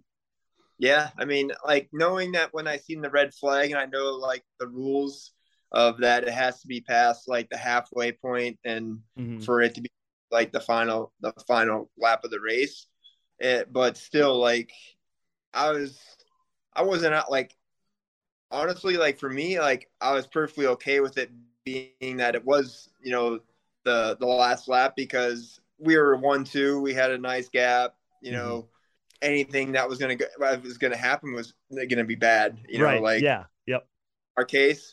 But also I think it was a blessing in disguise for Joel. Like, both of us were feeling under the weather, and he was a little bit worse than I was. He was like day one of his illness. So like, I think it was good for him, where he didn't have to exert himself for another like 15 minutes. So yeah, good call there. We heard about the sickness stuff, which seemed crazy. It seemed like it got all of you guys, but yeah, just in my mind, it was the fact that, it was like almost like ripping the plug out of the, the wall. Like all of a sudden, like, oh, we're done. Cause it was early enough in the race that I was like, well, like, I know we're past halfway, but not by much. Like, I didn't know how it was going to work out. In my mind, I was trying to figure out like how the restart process was going to go. Is it going to be single file or whatever? So like you said, the ultimate, the goal was achieved. We got the finish that we wanted. But it was just not a status quo race, very much like the first one, so kind of funny. So Chad, what did you think about the track?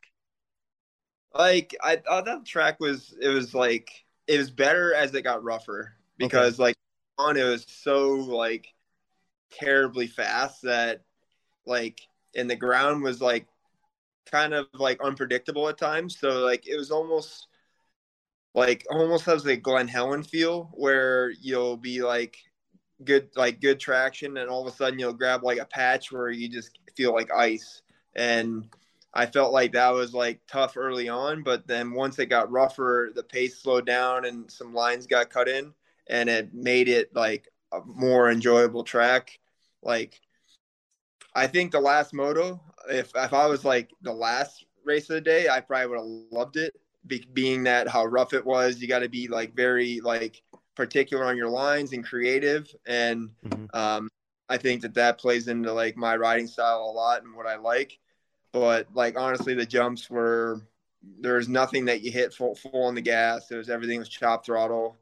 Like, I like to have some bigger hits where you can like have some fun and, and do all that. But I would say it was better than, it was probably second to like Cingoli, the four races that we've done. So it was quite a bit better than the last two that we did. That's what I thought too. That was kind of where I stood too. Obviously not being at these events, but watching them, I knew this wasn't necessarily like an American style racetrack, but it was a more American style than the last two. Like you said, whether super sandy and ruddy, or that one just seemed like it was cut out of a hillside, no slight to either, any of the tracks. It just seemed like this one was at least a little more, racy or whatever, like you guys are used to. So, and the other thing, man, it's so crazy to think about the rocks being that bad, that everybody is experiencing, flats. Thank God that you guys run tire balls in the rears and stuff, but it's crazy to think that the rocks were that bad.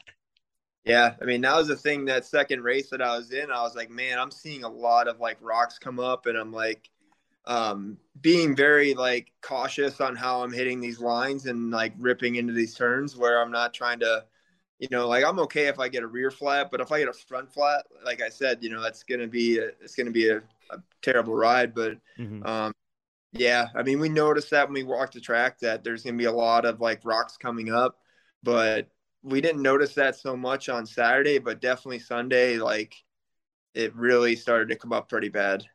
Yeah, that's wild. So, Chad, in the end, you did your part. your teammates finished off the goal in Moto3 there. It looked like the celebration was amazing, though maybe it wasn't all that it could have been because everybody was kind of feeling under the weather and stuff. The Euro fans, I think we touched on that before we hit record on this. The Euro fans are amazing. They love to see you guys. So that's always cool.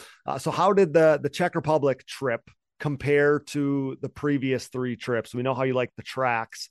We know that you liked this track more than some of the others, but how did the trip compare to some of the other trips for you guys? I think like the camaraderie of the team was really good. Like we all got along really well, jokingly, and like all the mechanics, everybody was getting along really well. So everybody's clicking. Like it's kind of like, year one we're going over there not really to what expect, and then every year it's like we got to go win. Like we can't like let our guard down. So it's like business as usual, like, once you get to the track and do all that, but still there's a light atmosphere there because we're not racing against each other. We're racing with each other. And like the fans they're on a whole nother level over there. Like I said, like they bring their A game every year. Like I think it's very special for us to be able to, experience that because, if we didn't have this event, we probably wouldn't really touch on that. We would, I think like having each nation being so small over there, they all have a lot of pride in, where they're from. So they bring that chip on their shoulder. And, like over here, we're not so like, I mean, Texas is very, very proud of like where they're from. Like, yep. Like I'm originally here from Illinois, so it's not like a big like pride thing to be from Illinois. I don't know. It's just not there. But yeah, it's really cool to be experience that with the fans and the smoke bombs, the horns and everything, and the people coming up to us. I've probably signed more autographs this weekend than I have all year. It's very cool to see that, and they're very kind people. Yeah, I mean, just to see the pop that you get out of those fans over there, because they don't get to see you guys all the time, and they see you guys on social media and on YouTube and whatever, but you're superstars to them. Casey said it was basically an event like this would basically be like if you had a few thousand or whatever the number is in attendance, but every one of them is like the biggest super fan that we would ever see at our races. Like every one of them is a super fan. So I thought that that was actually kind of a cool way to think about it. And so you said that you talked about the smoke bombs, you talked about the crazy fans and all the countries and stuff. So I got to tell you this. So, you guys go over there, you win number 4, you keep the undefeated streak alive for Team USA. So I watched the event on my way to the Motocross of Nations here at Redbud. So watched the first moto right as I was leaving the house. Then the middle one was in the middle of our trip. The last one is literally as we're getting to Redbud. So I'm walking, Brooke and I are walking into the event, into Redbud, just got done parking, and we see Josh Pistol, who obviously you're super familiar with from Sunset Ridge, and it's starting to rain at the Motocross of Nations. It's crappy. It's not what they were really predicting, so everybody's nervous now that Team USA is going to get it done or not.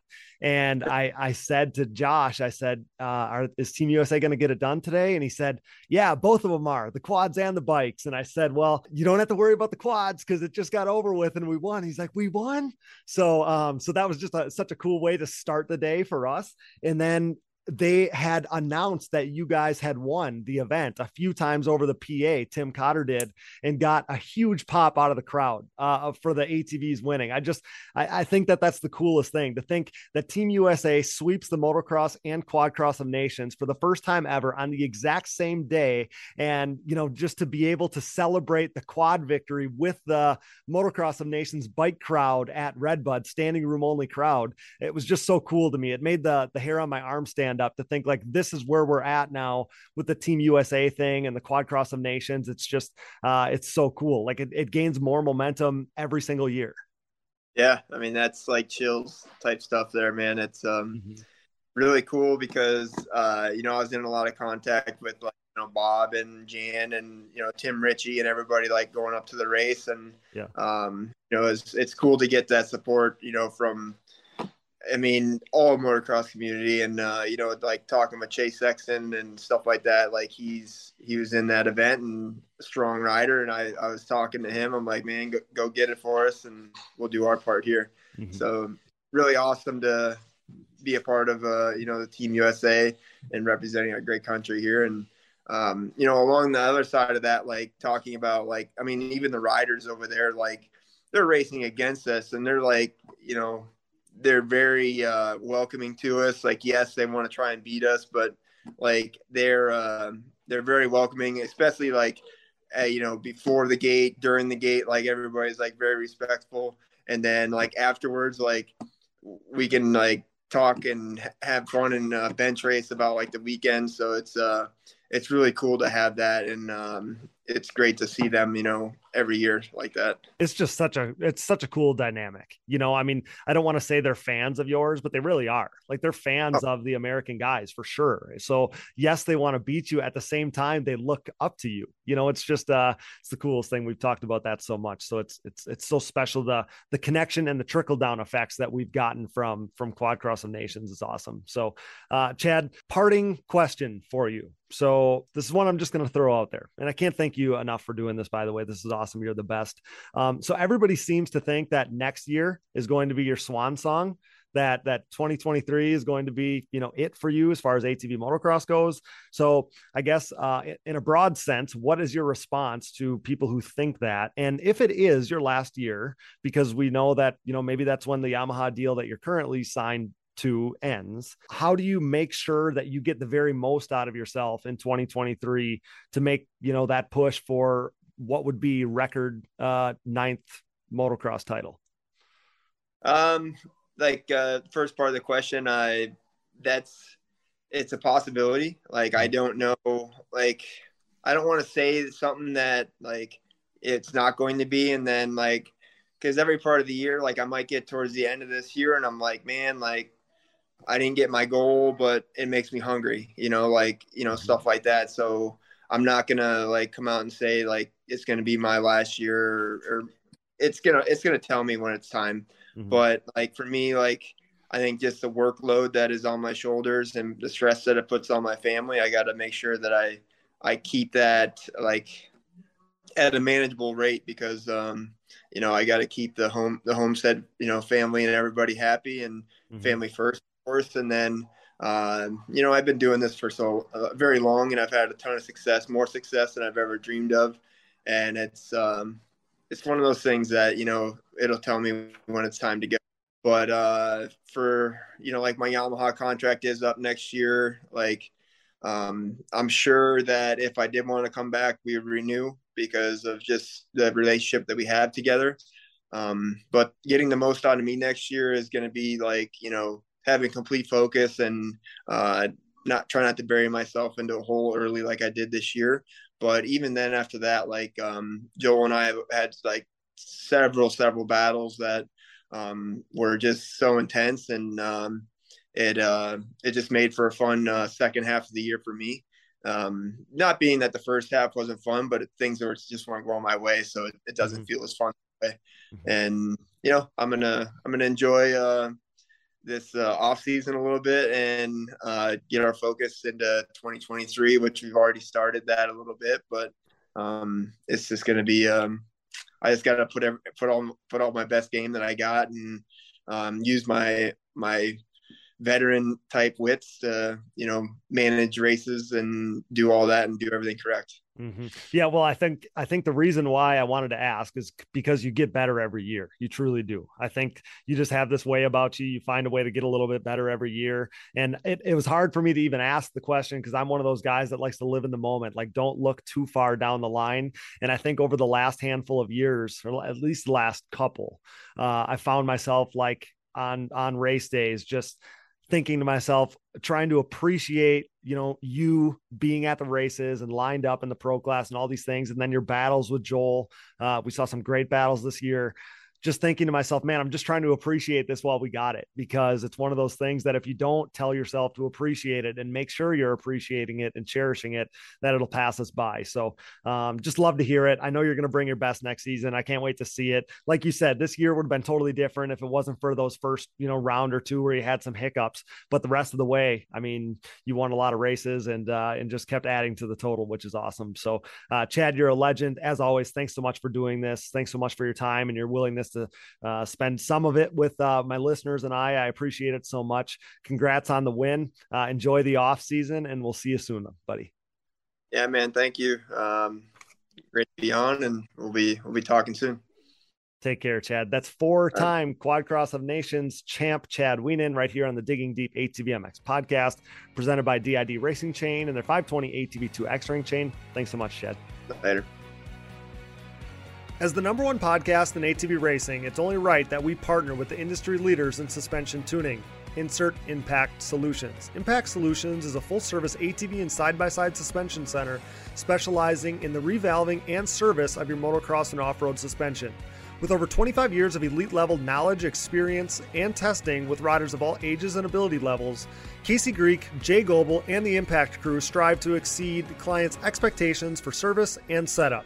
Impact Solutions is the official Elka Suspension Service Center of the United States, offering unmatched product knowledge and experience. Whether you're in need of service, parts, warranty, sales, or technical support, Impact Solutions has you covered.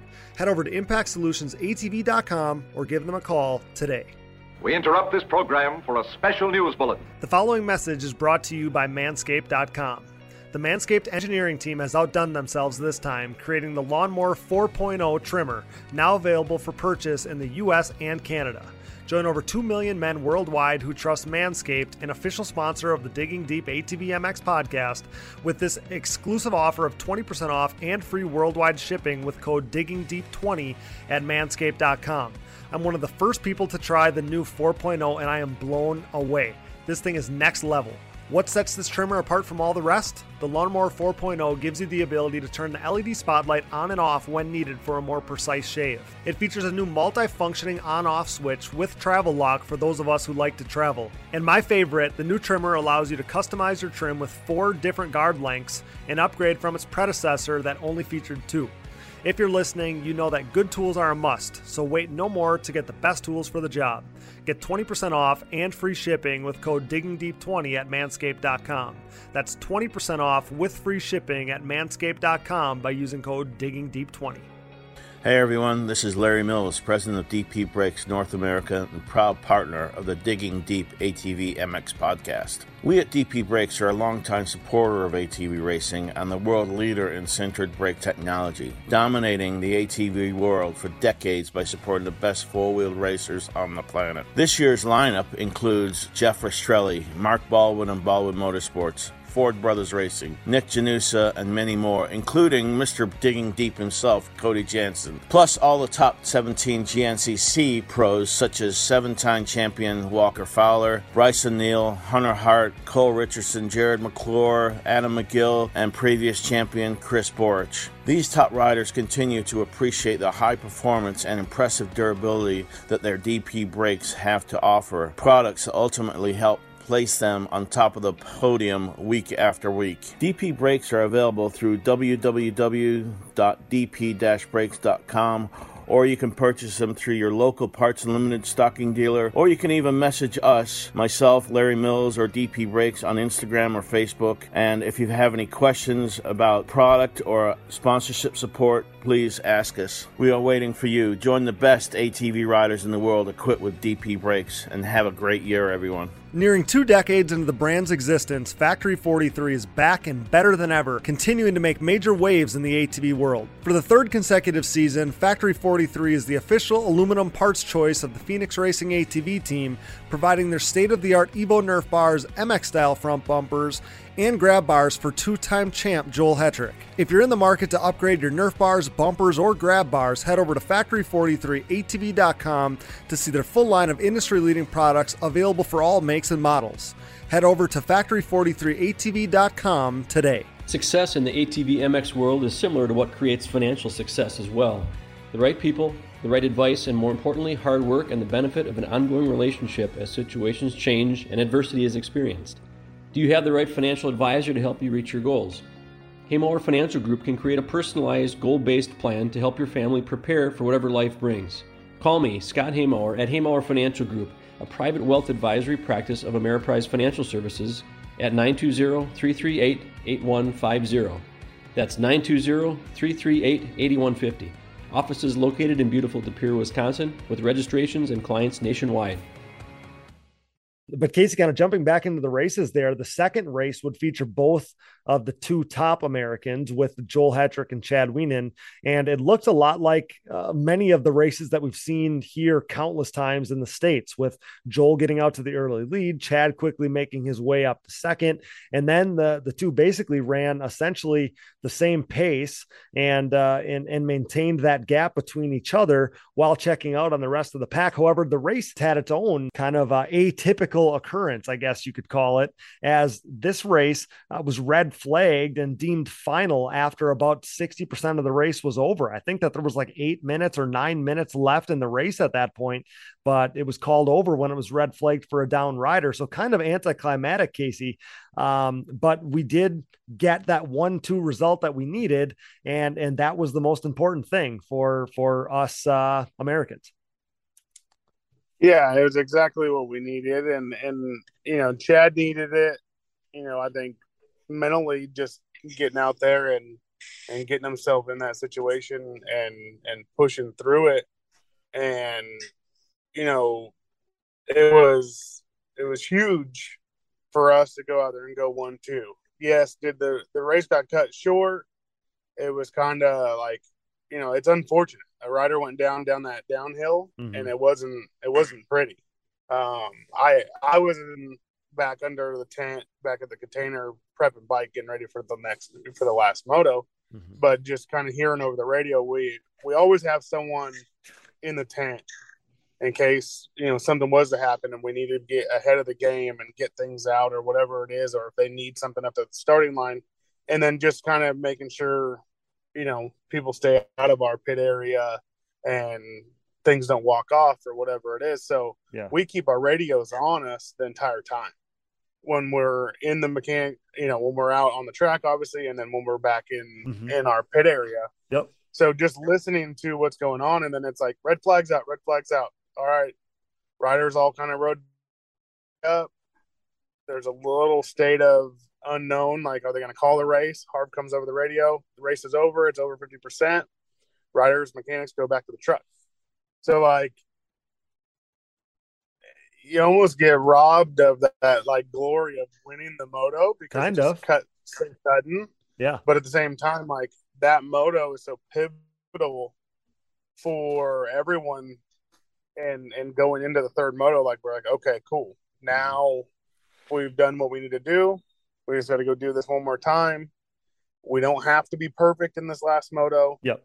Because we were perfect in this moto, and with Bryce's 1 and their 1-2, like, we're doing good. We dropped Chad's DNF out, and we're really good in score as long as we don't have like a DNF and we just have 2 solid results in this third one.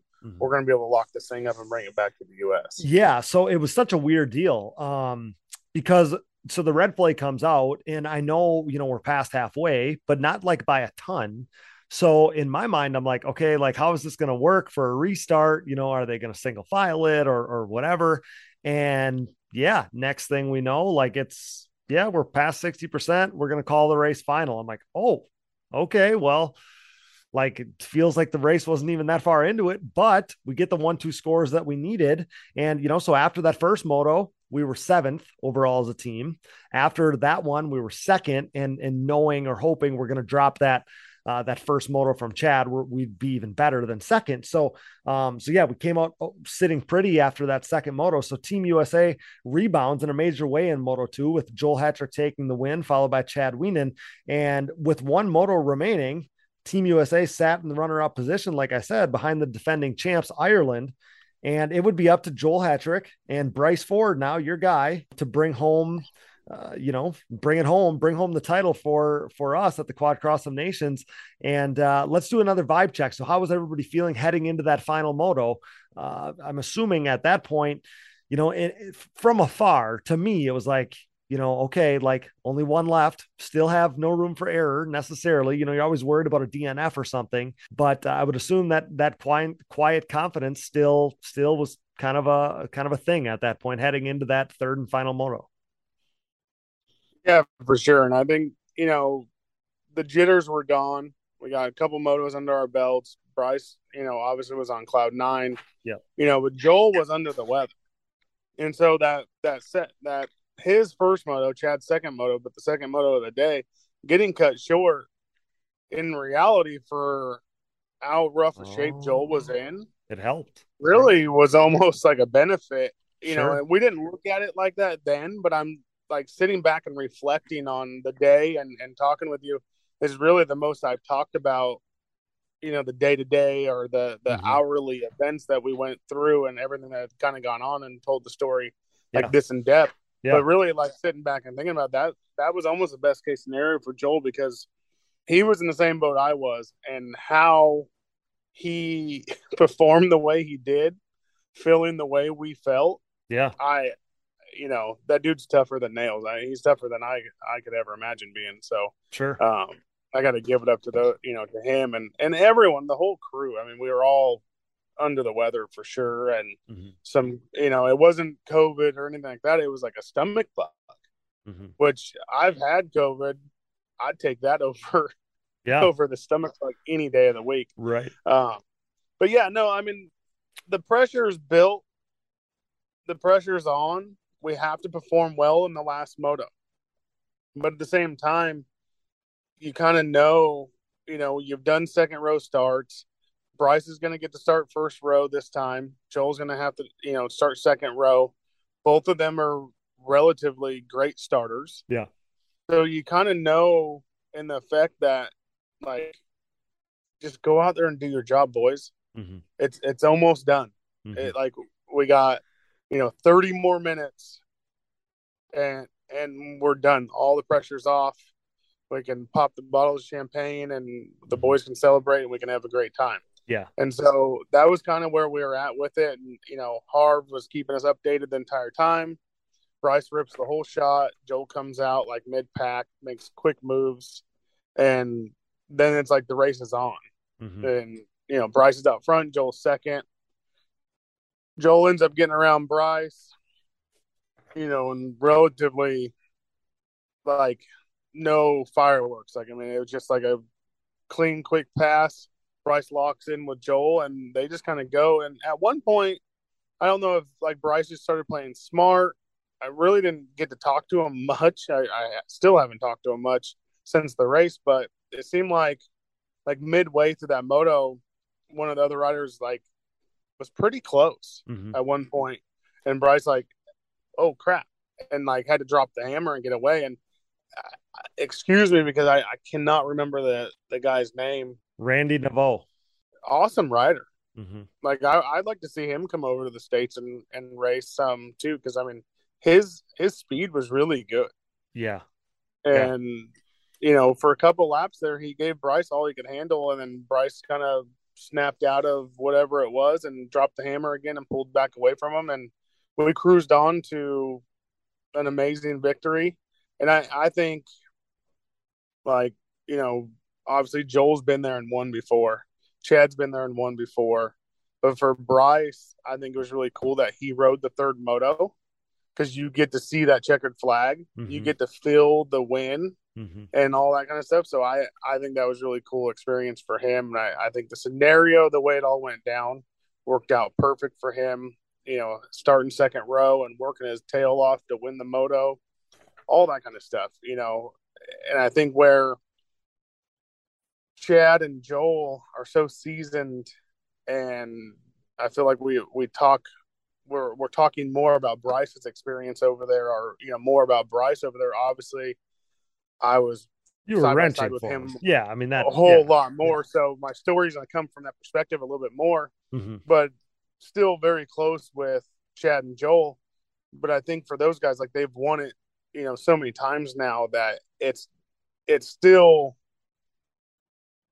what you would always want it to be, and it's still a huge accomplishment to those guys, but it's just like another race win. And I've said it before, I think these guys need to start embracing wins, embracing moments more. And they did a great job. And they got up there and they got to celebrate and they did that stuff. But I think for like Bryce, like this is a lifetime achievement for him. And I think it was a life goal for him to be able to go over there, because you got to figure, since he's been pro, he got to see these guys go over and win as an amateur. And so he got to set those goals. When we started doing this race back, years ago here, Joel and Chad were already pros. They were already expected to go over there and do it.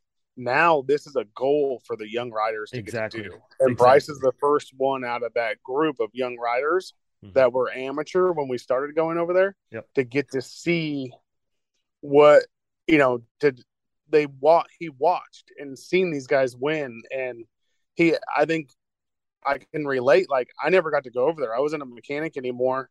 I never got to go. I didn't think I was ever going to get to go as a mechanic. Yeah, could I have gone as a suspension guy, or would I go as a suspension guy? If Bryce didn't ask me to be his mechanic, I still would have went to be his suspension guy and be there for him and Joel and the team in every aspect I could. But to be able to do it as a mechanic, because that's my background, I got to watch these guys, and in all honesty, like, I was jealous of the other mechanics that got to go. I got to accomplish a lot of cool things. I've been to Europe and raced in Europe and won all over the world, but to go represent my country was a huge factor for me, and I didn't think it was ever reachable.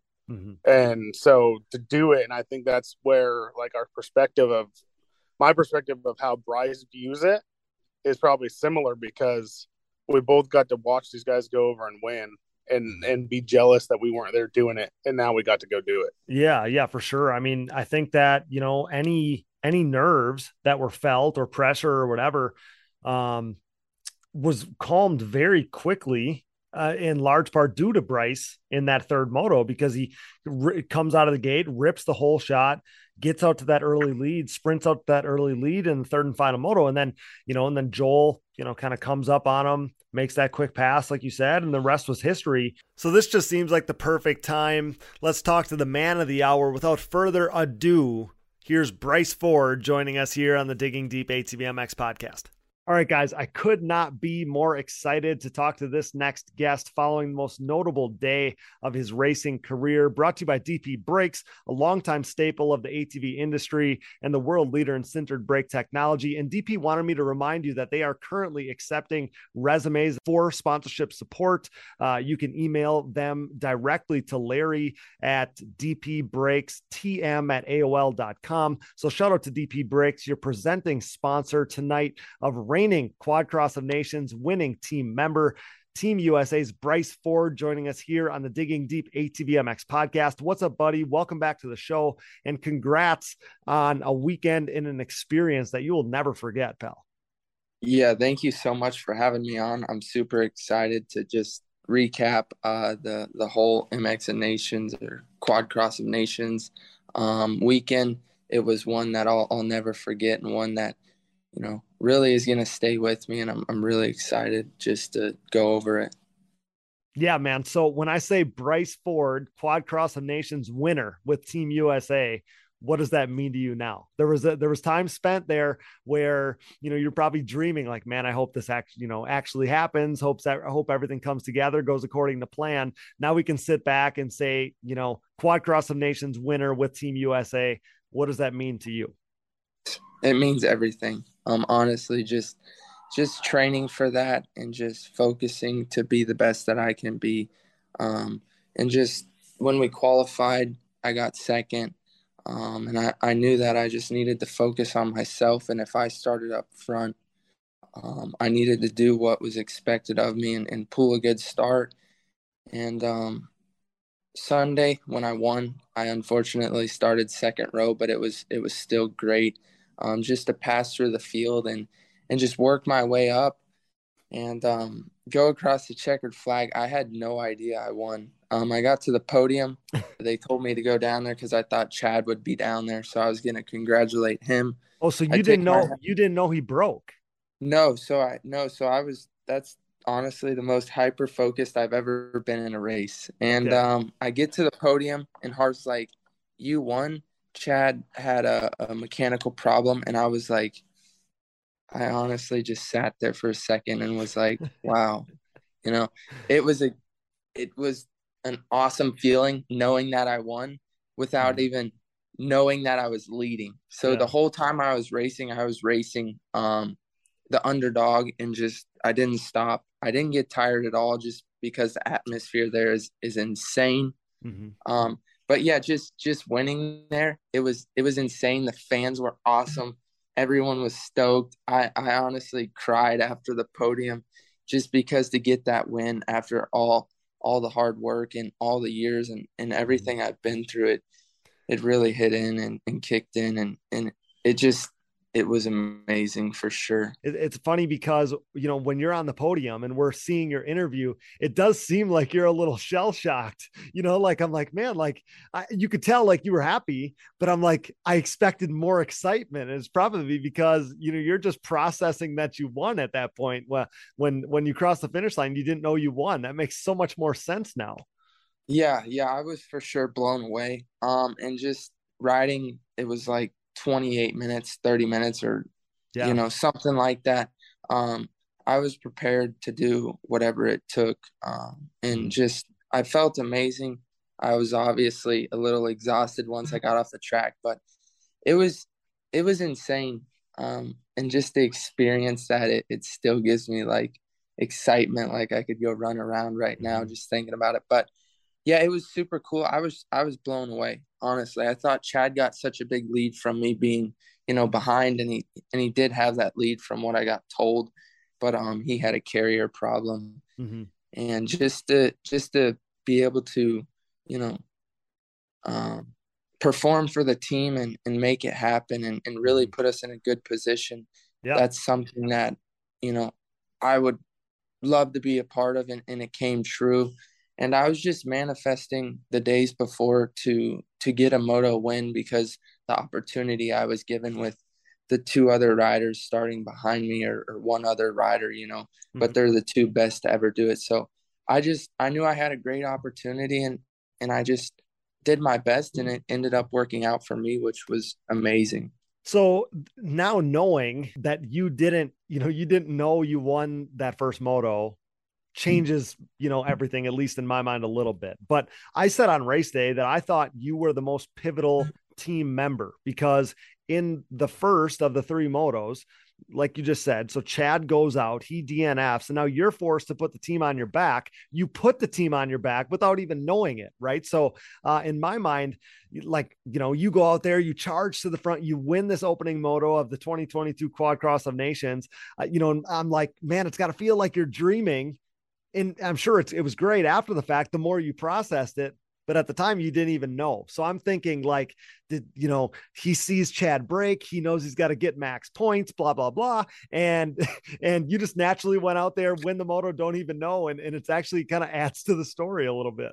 Yeah. And that's the crazy thing is Harv was like, did you see the pit board? And like, I was reading the pit board, but, it was insane. Like, I don't know if I blacked out or just was like, I don't know, but I lost like everything off the track that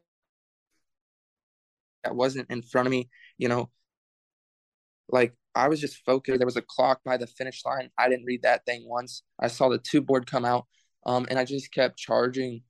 But yeah, I had no idea. So the feeling of just pushing the whole time and feeling really good. I don't know what the lap times showed, but I felt good the whole time. I might have slowed up a little bit at the end, but I felt amazing. And just to be there for our team and to be able to pull through it, that's something that, even meant a lot to me, not only just winning, just everything about it. Yeah, for sure. And again, like this is a memory that you're never going to forget. And presumably you're going to get more opportunities to race, on behalf of Team USA at these events. At the same time, man, what an awesome memory to have in your memory bank. So that's incredible. So one aspect that I didn't even think of, this would have never crossed my mind. But you kind of filled me in before we hit record on our conversation here, was that so you were like the group one, like you were the first group of riders, right? And that was the most stacked group. So to be in the most stacked group, and then we know you win that opening moto and you finish second in the third moto. We'll get to that, but you win your group in that one. So to kind of come out at the top of that group, like that's another feather in your cap. The group that featured the most stacked riders. You can kind of give us kind of that list of the guys that were in there, but that was something I didn't even think of, but that's another feather in your cap there. Yeah, so just going into this event, there were, and just throughout the years, I've heard big names like Kevin Sarr. I've heard of Harry Walker, Mark McClernand. Yep. Just a bunch of, good riders. And Saturday, I look at our race entries and I see a lot of those big names in mine.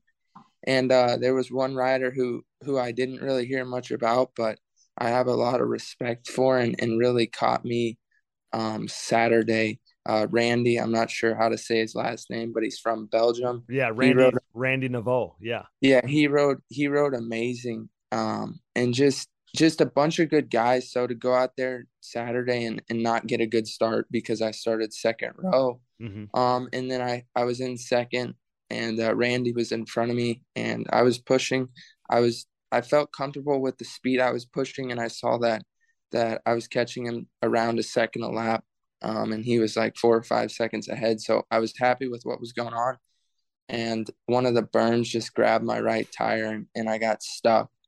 And I don't mean like, where you're just like barely stuck. I was like really stuck. Barely. And I was rocking the bike side to side as hard as I could.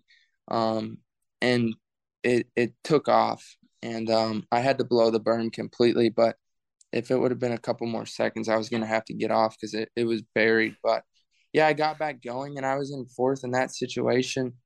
And I got up to second, and there was 3 or 4 laps left. I looked at the clock. It said 4 minutes, and Randy had a good gap on me then, about a 12-second lead.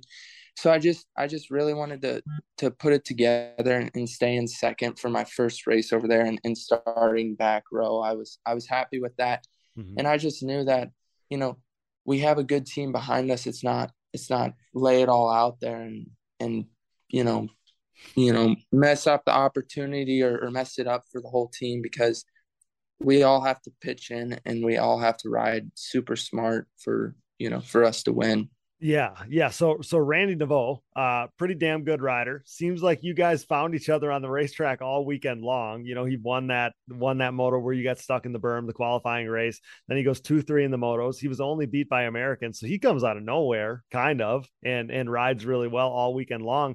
But you had mentioned to me just the talent over there in general, that, those guys are fast. And I wanted you to be able to get a chance to touch on it here while, kind of in this conversation, because those guys are no joke. And then if you think about like some of those guys are, sand riders. So this isn't even like their, most preferred soil type, especially guys like Randy Neveu from Belgium. I mean, those guys are no joke over there.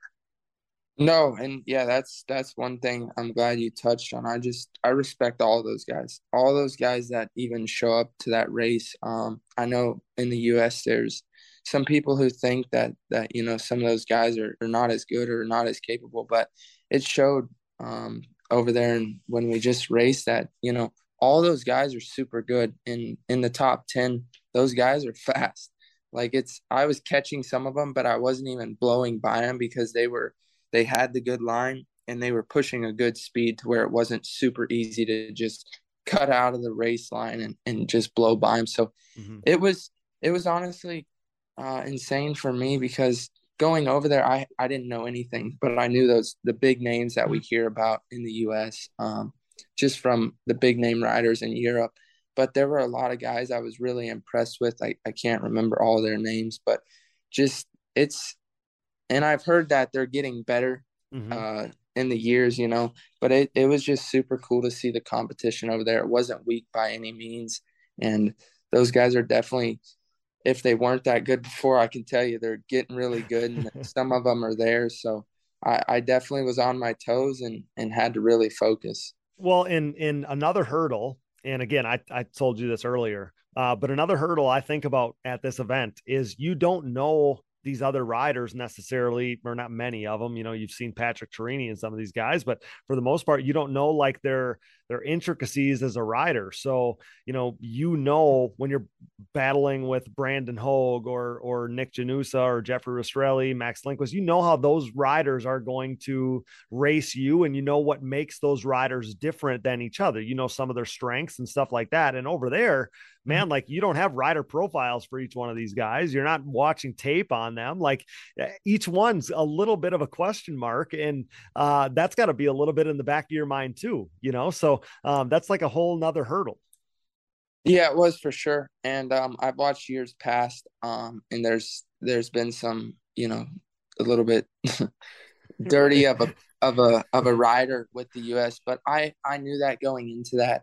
And when I was passing lappers or when I was passing through the pack, I made that, I kept that in the back of my head. If you're going to pass someone, you better pass them, don't play with them or sit next to them.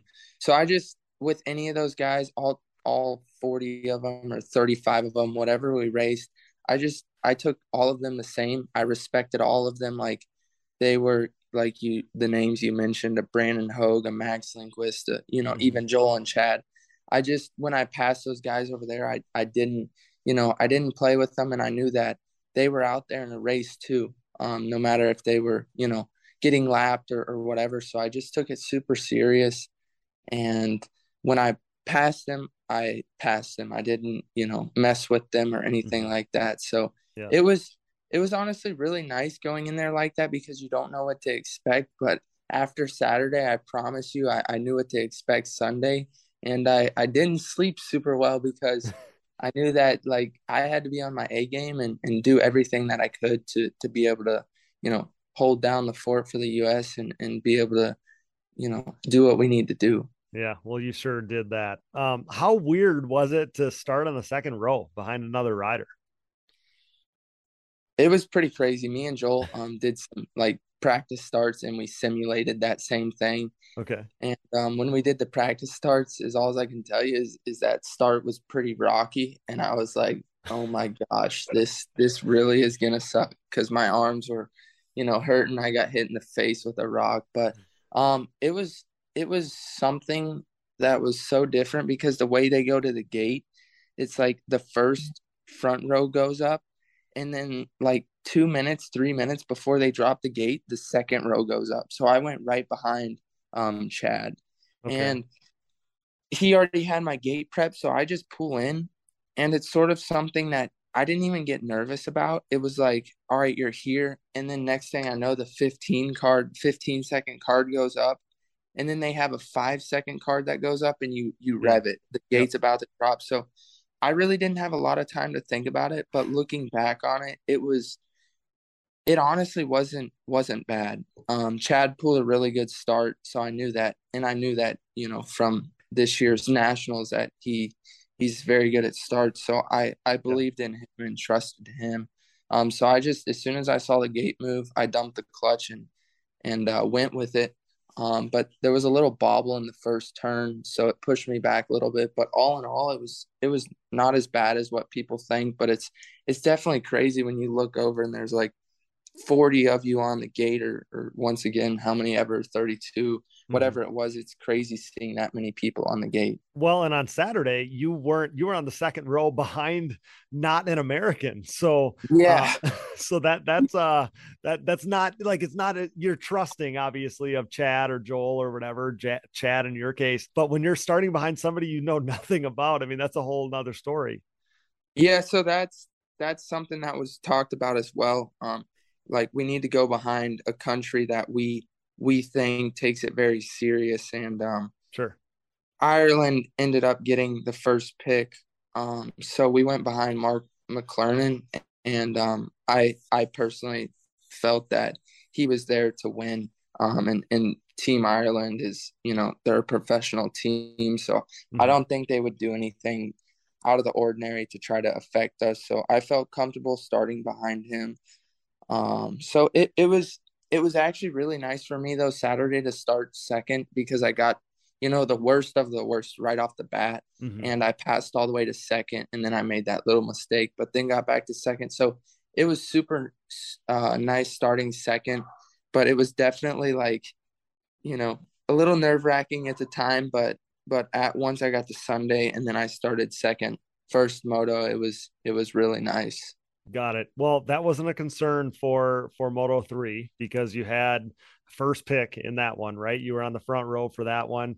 But knowing that this was the clinching moto, was there nerves heading into that final moto there? Because now, now it was for all the marbles, and there's no room for error without the throw out that was used on Chad's moto. So, what were your thoughts or nerves going into that third and final moto on Sunday? After the first moto, I felt pretty confident, and if I just put my head down and really focus on myself, it would all go good. The only thing that affected me off the track was there were a couple riders getting sick, and it was happening to a lot of people. And I'm sitting in that container, and I'm the only one not sick. And I didn't need anything all day. So riding the first 30-minute moto, that probably wasn't smart. So going to the gate on the third one, I really didn't have a ton of energy, but I knew what we had to do. So just sitting on the gate, I knew if I got a really good start or pulled the start, I would put myself in a very good position. So that's what I focused on, and I honestly banked on that, just to believe in myself and pull starts like I have before. So I just pulled a really good start, and just got first off the start. And I knew Joel, if I got a good start, he would be, top 5. And yeah. Joel is very good at passing and can make it happen fast. And I think, 3 or 4 laps in, or 2 laps in, he was in second. And then by the 4th or 5th lap, he was on me. And I just, in that time, he's obviously, his speed is insane, and he's a great racer. But I wanted to be super smart. I was stoked to be leading for a while and to have him behind me. That's what I could dream of, helping the team this way. He went to the inside, and I gave him the line, and he took off. And I just tried to drop in behind him, but I was struggling on the uphill a little bit with suspension. The rear shock was a little bit stiff when the track got rougher, and that's an adjustment. That's my fault, because I felt when the track was smooth, the stiff suspension was really helping me. So I didn't want to change anything, but it didn't work out in my favor in the third moto. And then at the bottom of that big hill, there was a big hole, and Joel ended up popping his right tire. And I popped mine as well. And it definitely made it a little bit tougher for Joel. I heard him say after the moto, it was, I don't think he would have lost because of it, but I definitely think he thought about it, and it might have slowed him down a little bit. But I didn't even realize I had the flat tire, because I started slacking a little bit, and Randy passed me right by the mechanics area. He went outside and passed me. And I knew I had to, put a wheel in, and I, sort of showed that wheel, and he backed off. And once I got back in front of him, I just, really laid the hammer down, because I wanted to have that perfect score for the U.S.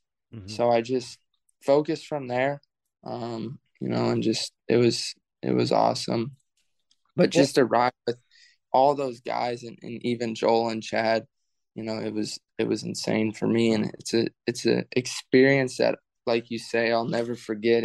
And those moments, the whole weekend, the fans there were insane. I was signing, kids' foreheads. They wanted after the third moto, they wanted my, every part off my bike. I gave away, a lot of stuff. And you could see Mark was like, but I was like, this could be a once in a lifetime thing for me. Next year's never, guaranteed, not with nations, just with anything in life. Mm-hmm. So Yep. I just was living in the moment, and it was crazy. Just super grateful I got the opportunity to go, and I pulled through. I felt good all weekend, so it was amazing. Yeah, dude. I mean, you managed it so beautifully. After you rip the whole shot, obviously any nerves go away. You get out to this quick lead. And then when Joel gets up to second, I'm kind of wondering how it's all going to play out. You managed that beautifully. You didn't race them too hard. You didn't get anything sketchy. You settled into your pace. And then, Randy Naveau comes up, and you end up, getting him back, which is, all racers know that's not the easiest thing to do. Right. So then you throw the hammer back down, kind of achieve the perfect score for the team. And it's funny because in your soliloquy there, you use the word dream, and that's literally what I had written down on my sheet here, that it was essentially a dream ride for you, a dream day for you. So, in that final moto, you and Joel are out there for the clinching. It was the clinching moto 1-2. You clinched the 4th Quad Cross of Nations title for the American squad. So take me through the emotions as you cross the finish line, Bryce, because this time, the first one, you might have not known you won the moto. The second time, you knew that this was, you guys had just clinched the thing, and it's pretty special to be on the track for that. So tell me what those emotions were like when you knew, hey, we just did it, and you did your part in a major way. You slayed it for your team. Tell me what that felt like when you crossed the finish line. Oh, it was awesome. Once I had Randy, push me and pass me, and then pass him back and finish the weekend off strong, the emotions were actually crazy. Once I passed the finish line, I just held the clutch in and held it wide open. I felt like I just, won a AMA title. Just something that it was, I led laps there. I, won the moto. Just, it was crazy. But once I took my gear off and everything, it really started to set in, and just to be a part of this great team, and to be a part of, a winning team. It was amazing to me. And there's just, it meant the world to me. It really did, just to make it happen. Cause I know there's been a lot of, stuff going on throughout the year with me. Like I had struggles, I had lows, but that whole weekend was all highs, and it really opened my eyes to, what I need to do. And, I'm going to try to, make that happen. But just, there's so many people, like, I don't want to forget, like Casey Greek. He was the mechanic for me that at the Quad Cross of Nations, and he did an amazing job. The bike was always ready. I had, foam under the frame where I wanted it. Just everything was ready. He was so excited, holding the pit board out. I've never, had someone hold the pit board that close to me, but going by the mechanics area, I thought I was going to get hit a couple times. Just the whole experience, just everyone, David Eller for getting the helmets painted, Mark for, everything he does, Harv for, making it all stay together and being the glue to the whole thing, Sherry and Cindy.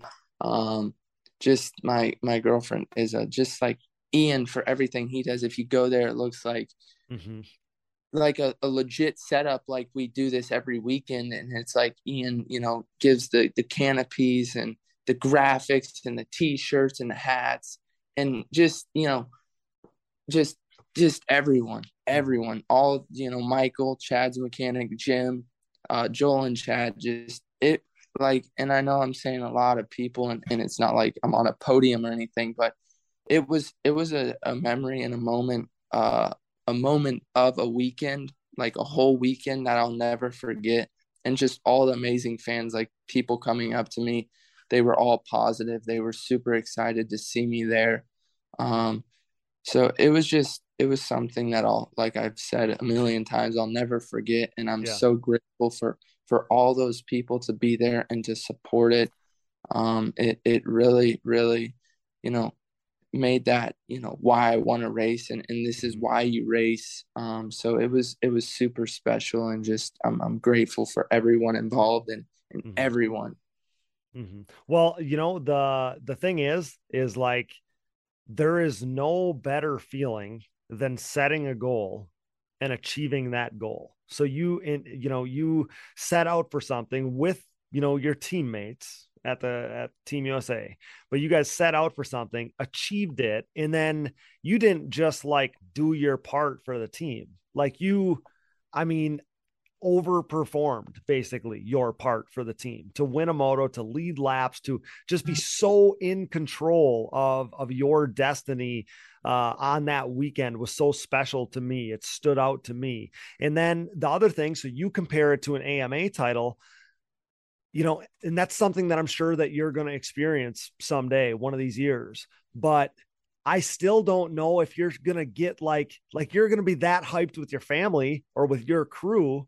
But at a team event like this, when it's for your country, like it's such a group, right? Like you're all on that high, like you're all on that natural high.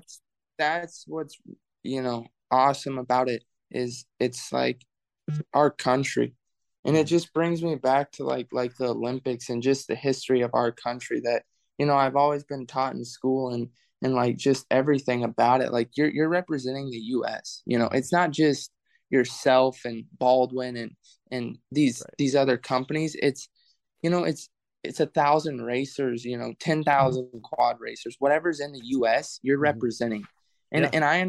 and I understood that. And, I was, like I said, when I was there, I was focused. I was ready to honestly do whatever it took. If my, helmet would have flew off or, my handlebars would have came off, I was figuring out a way to, make it happen. Like yeah. I understood, what was going on there and why I was there. So I took it, serious and that's what happens. I need to be more focused in other racing scenarios. I performed on the biggest stage of my life and I performed how I should. And it was just super cool to feel that and be able to do that because I didn't stop training after Loretta's. I slowed down a little bit, but I didn't stop riding. I didn't stop working out. And I've had motivation problems before in my career, but I understood why I got selected and what I needed to do. And it all worked out, but I feel like, good things come to those, who put in the effort, put in the work and always do the right thing. And that's what I've really always tried to do. And just to see it happen, like, that's why I cried after the podium because it's not about proving those people wrong or what those people say about me. It's for myself, just seeing that, maybe this person doesn't believe in you, but it's the people who have helped me, everyone I'm representing, and I made it happen on one of the biggest stages. It's not just, a national stage. It's a worldwide stage. So there's so much to it. And it really means everything for me to go there. And like I've said, this isn't this could be a once in a lifetime thing for me. I'm very fortunate to be chosen. And it's just, it was, surreal and insane. And well, buddy, I think that's why, you and everybody representing Team USA makes us so proud. Like you showed, and it was very apparent throughout the whole thing, how much it meant to you and to go out there and know, like, I'm willing to do whatever to make it happen for my squad. Like obviously, as fans and as supporters or whatever you want to call all the people that, supported Team USA, maybe, bought clothing or donated or whatever, been a part of the riding schools, all the people that supported and believed in Team USA. Like that's like you wearing your heart on your sleeve that way makes everybody so darn proud. Like I was so amped after you won that first moto that I felt like I was emotional. Like I felt like I had done it, it was amazing. That's something that's really cool to me. And I feel like you understand this, what I went through and what it felt like because, you've raced for such a long time and you've been a pro. You've been in a lot of situations, but I feel like for other people, people were a little bit worried, but at no time during that event, I doubted myself. Like when I blew a berm, I was definitely saying to myself, like, Bryce, like, come on, you can't do that again because, that's happened before this year, but some of the stuff didn't even cross my mind that's crossed my mind before, just because like I was out there, to represent a whole country, and I understood that. And just like it was honestly, it was crazy because in the 30 minutes I didn't feel tired once. And just, yeah, I understood what I was there to do, and it all worked out. Yeah, for sure. And so I am going to ask this question though. Like this is all positive, but I have to ask, cause I know you're not dwelling on all the stuff leading up to it, but after all the talk and after all the debate of, over the course of the last few months about this whole thing, and if the right selection was made and all that stuff, for you to go out there, absolutely slay it for Team USA and deliver it in the biggest way possible has to literally be the best feeling.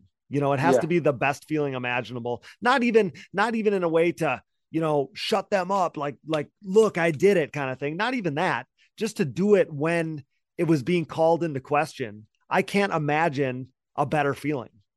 No. Yeah. And that's the thing that I don't want it to, seem like, and that's not why I did it at all.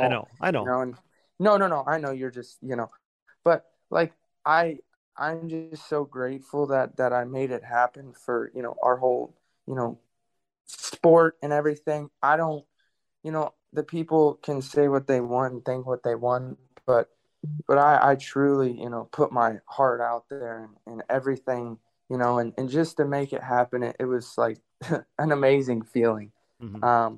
So just, and yeah, it's insane still to think about. And like, I've been enjoying life. I got on a scale 2 or 3 days after, and I was like 8 to 10 pounds over what I usually am. So hey, rightfully so. Rightfully so.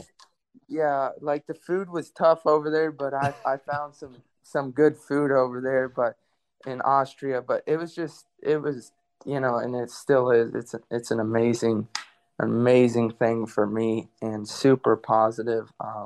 So I don't, I know there are people out there, but I didn't even really think about the negative stuff. It was just like, and I went back and looked, and you made a post about, the day I had, and it was all positive stuff. And oh, and heck yeah, dude. There's hey, I said to Brooke, not to interrupt you, but I said to Brooke, we're sitting in the car, and I say, man, look at how cool this is. Look at how much things have changed. Not a single negative comment, just everybody hyping you up about how great you did and how good you did for Team USA and all those things. Like the brand of Bryce Ford and all the people that, are fans of you. And like, I truly think that whether it's these conversations and how well you did over there, wearing your heart on your sleeve, telling people exactly how you feel. And that, it hurts when people say certain things about you and whatever, just being so real.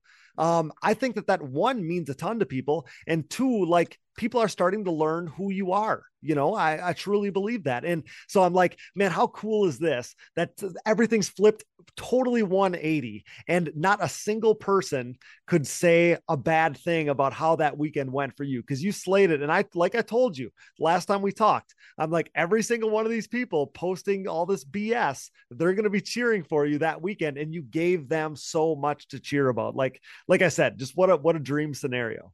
Yeah, and I really appreciate you keeping it positive and really, always, wanting me on the shows and believing in me. And, it really means a lot to me. And just going and looking at like your post, it's like, someone really does see what goes on. And dude, it's, yeah, it's you deserve it.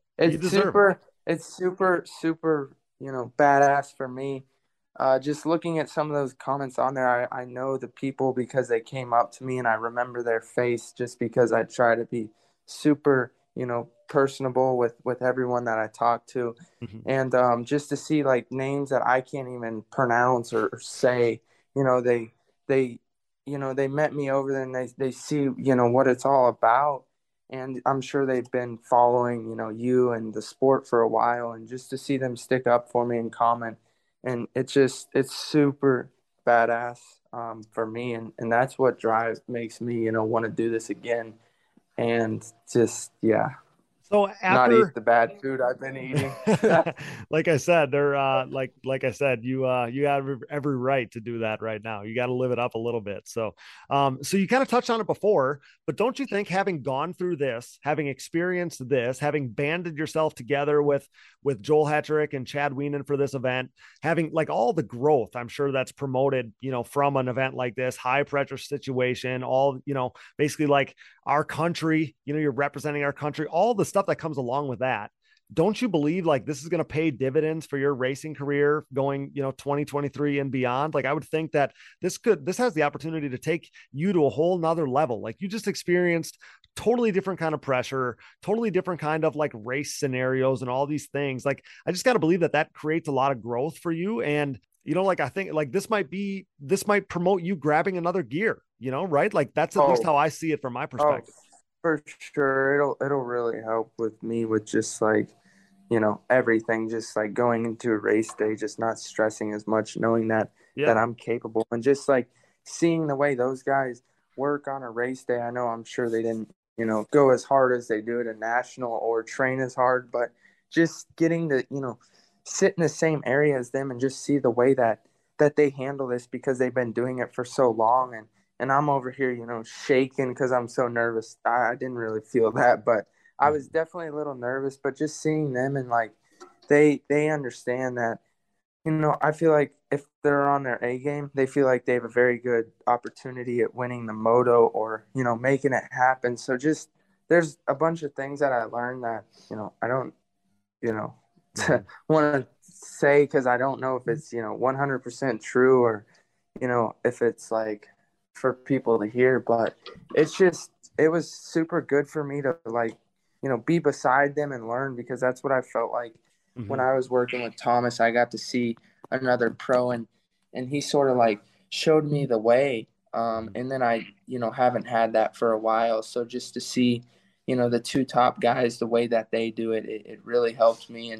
And just to see that I can perform, no matter where my fitness is at, if I focus and really try, it's doable. So it opened my eyes and made me realize a lot of things. So I just need to focus next time this opportunity comes around, which is going to come quick it next year at Daytona. So, Well, that was kind of my thought, pal, was just the fact that knowing that you've done it now, like on the biggest stage, just to know it's inside of you, I think is a big thing. So, like I said, I'll echo it again. I'm so proud of you, buddy. I know so many of us are. So, kind of ending on this. So tell me about Europe a little bit. I know you spent a little time there kind of previous to the event. You spent some time there after the event. You got to live it up and celebrate a little bit and cherish it, kind of, all those things. So tell me about Europe a little bit. We know the fans love to see you. You talked about that already. You said the crowd was amazing. It was insane. But tell me about the European experience before we get out of here. It's definitely a little bit different. Their breakfast, it's not super strong. But it's decent food. The house, we stayed at the house, all stayed at a house. So that was really cool.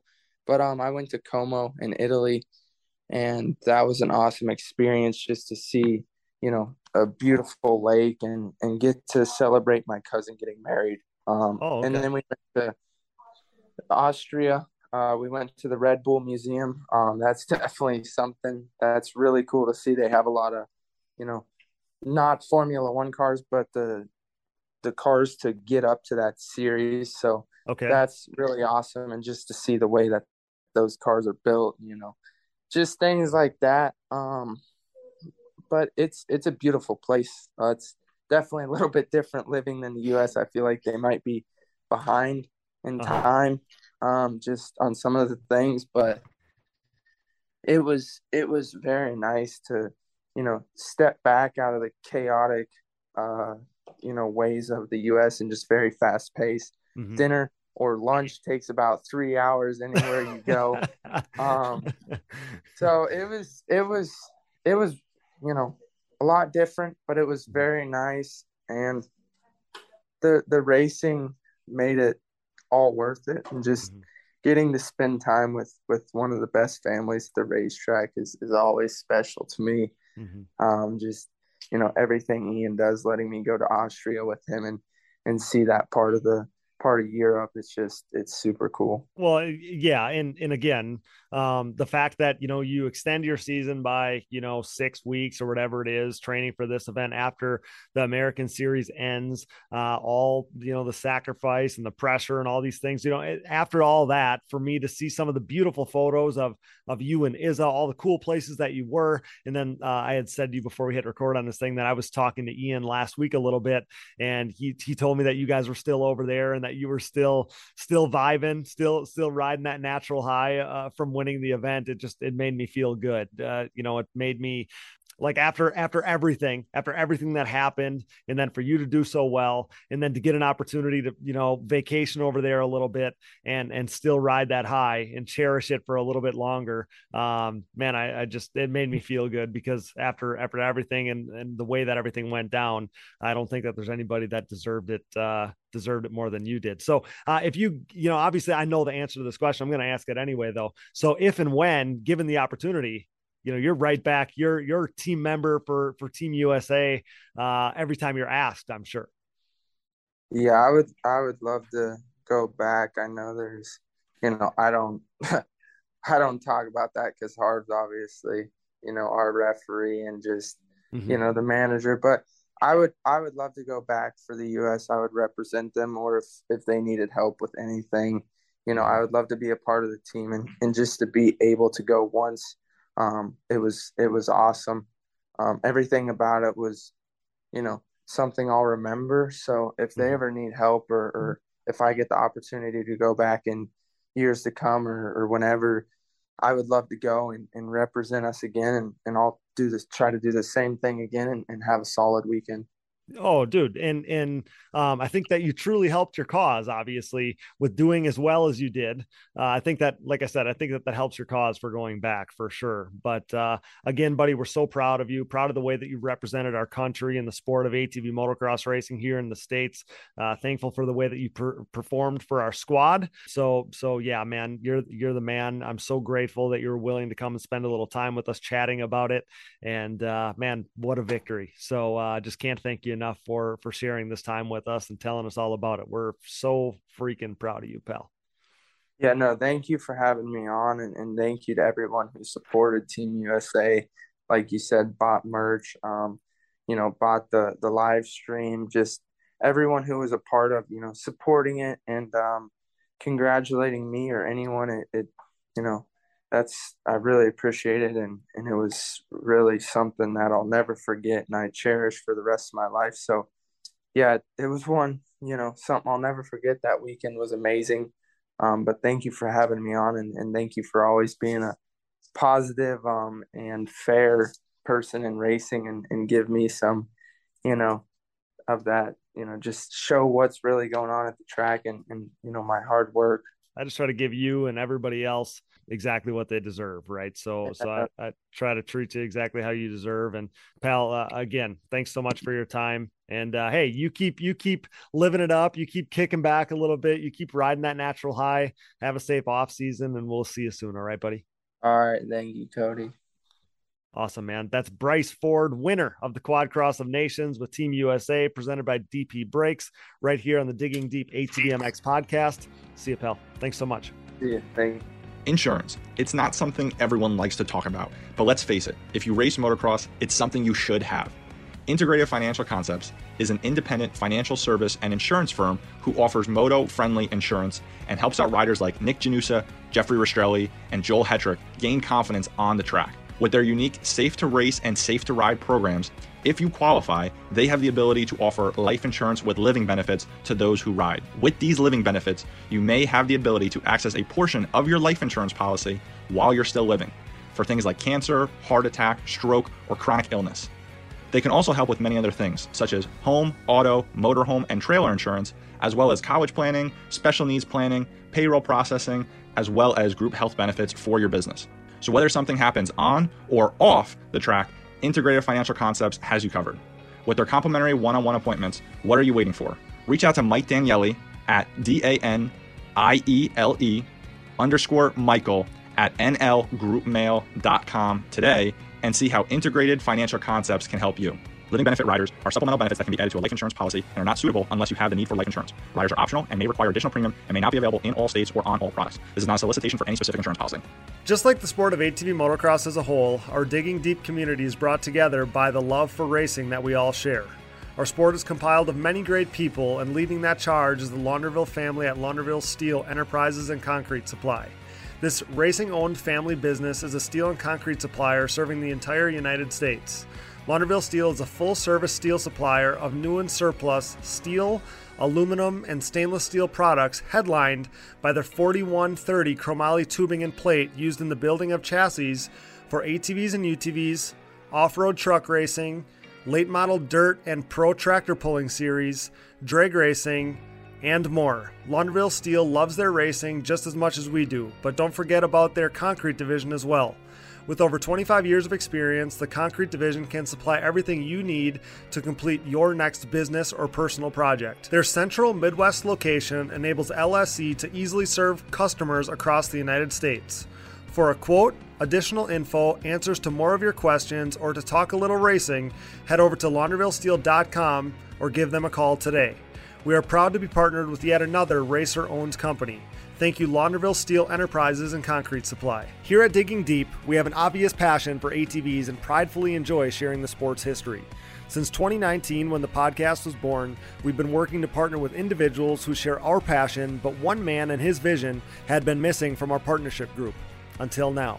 When it comes to the sport's history, the hallowed grounds of Binky's Forever ATC Museum has it all. Binky Tapscott's mind-blowing collection of 3- and 4-wheelers has preserved history by spanning all makes and models, from Honda 3-wheelers in chronological order to unique builds that shaped ATV racing as we know it, like Doug Gust's iconic DRZ-powered hybrid thumper and everything in between.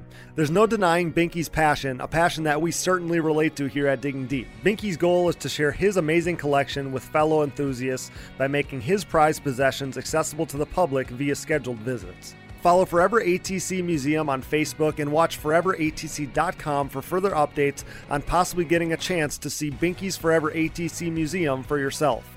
We are proud to welcome Binky's Forever ATC Museum to the Digging Deep family. Evans Waterless Power Sports Coolant. The best power sports coolant on the market, Evans prevents overheating and boilover, so you need not worry about harming your engine or suffering a premature end to your ride, no matter what the conditions. Designed for use in ATVs, UTVs, motorcycles, and other power sports equipment, when conditions are at their worst, Evans is at its best. Upgrade to Evans now to avoid overheating and boilover next time you hit the track or trail. Use discount code DIGGINGDEEP20 at checkout to save at evanscoolant.com. Thanks for listening, and remember to support our partners. Now back to the show. In the end, just as we posted on Sunday morning, Team USA wins the 2022 Quad Cross of Nations as Joel Hetrick and Bryce Ford go 1-2 in that third and final moto in the Czech Republic. And I'll echo what we posted then. I mean, I'm so proud of our guys. I'm thankful for the way that they represented us in the best way that they know how, victorious and triumphant. Hell of a job by everybody involved. Joel Hetrick, Bryce Ford, Chad Wienen, the entire Team USA crew, including you, Casey. So tell me about the emotions then when this is achieved. The guys cross the finish line. They win the 4th Quad Cross of Nations title. You're a part of that. It is a major part of that as a team mechanic for this one. So tell me about the emotions following that final checkered flag. Really, it's just like lots of high fives, hugs, congratulations over the radio, everything that you would really typically expect. And I feel that's probably my only regret of the entire trip. And I couldn't handle it, or I couldn't change it, was because I felt like such crap that I never even got to celebrate it. Sure. Getting to the podium was a feat at that point. But the adrenaline had wore off. Everything, at that point's done, and you're on a high. You're just we just won. This is the greatest feeling ever. But you feel so bad. I felt so bad. So it really took away from that ending experience. We still got to do, the podium and got to see all that kind of stuff. And that was amazing to stand there and see our guys stand on top of the podium. The joy that it brings me now, I feel, is better than what it was right there in the moment. Sure. Right there in the moment for me, in all honesty, it was like, where's the closest bathroom and where can I sit down and get, like, I had some back issues going on too. Okay. So like I had like it's just stupid. Like it really sucks. It took a lot away from the ending of my trip. Sure. And what should have been like just pure excitement. But like it was like, where's the closest bathroom and then how fast can I get to the podium? And I need to sit down and relax for a second because I can barely move at this point. So you muscle through it, you fight through that, and you get up there and you put a smile on your face and you high five everyone, give everyone hugs and congratulations, and tell everyone good job. And then it's pretty much, you get off the podium, all the celebrations are done, and that was cool. Like the guys really embraced that side of it. And I mean, I think Bryce was soaked head to toe. All 9 champagne bottles ended up on Bryce's head up there, I think, at one point in time, which was really cool. And he embraced it and like lived that moment. And that right there, like standing back and watching, like, I'm not going to lie, like I got glassy eyed. Like I like sitting watching those guys celebrate. And I'm like, we freaking did this is cool. And the experience that I got to have, and for Bryce to get to experience that for the first time and be there for that. And Joel, he missed his daughter's birthday, like there's just so much sacrifice that goes into us going over there and doing this. It's not just all fun and games. Let's go over there and have a great time. And we'll race on the weekend. Like there's a lot of work and sacrifice. So it's just like a release almost of just like all of it decompresses.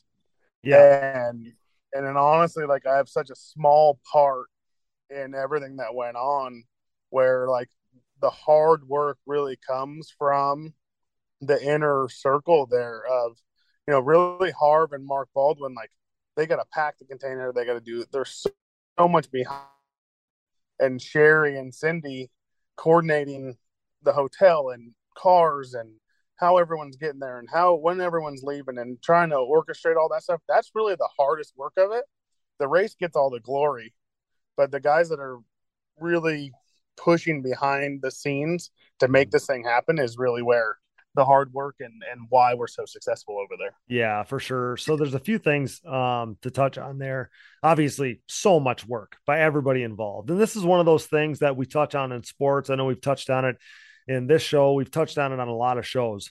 The winning of the event, especially an event like this, where the Americans come in as the favorite. We addressed that on the previous episode on a preview show.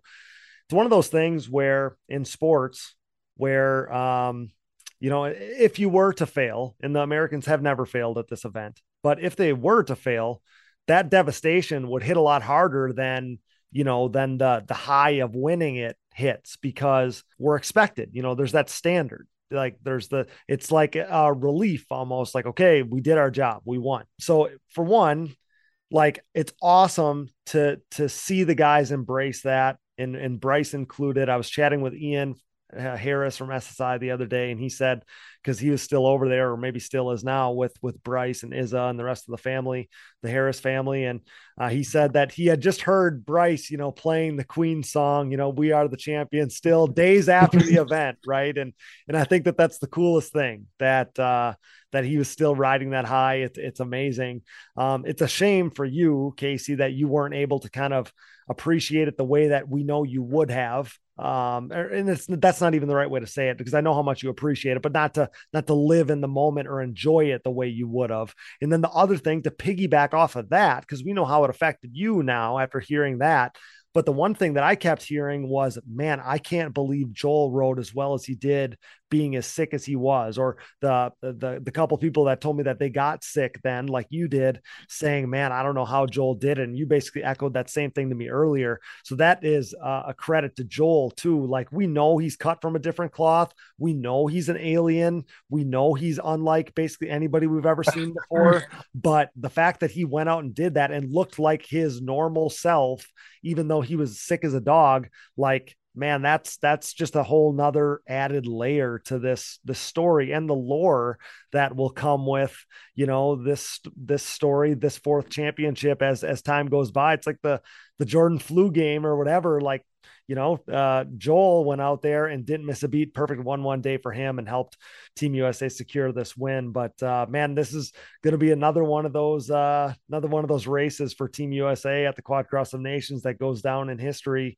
and it's not going to be one that anybody forgets. So Casey, this was your first time as a mechanic, but you've been a part of these Quad Cross of Nations teams and stuff in the past as a suspension guy and whatnot. But the one question I wanted to ask you, now maybe living it even a little bit differently as a mechanic, and this is something that we did touch on the preview show, but it sure seems like those Euros over there just love seeing our American riders come over there. And I wanted to ask you on how that was from your perspective. You kind of touched on that everybody just wants to see the team be a part of it, even talk to you guys, but still feel like that's what hits me from these images and videos of them, walking around, you guys, in all your Team USA stuff, Team USA branded clothing.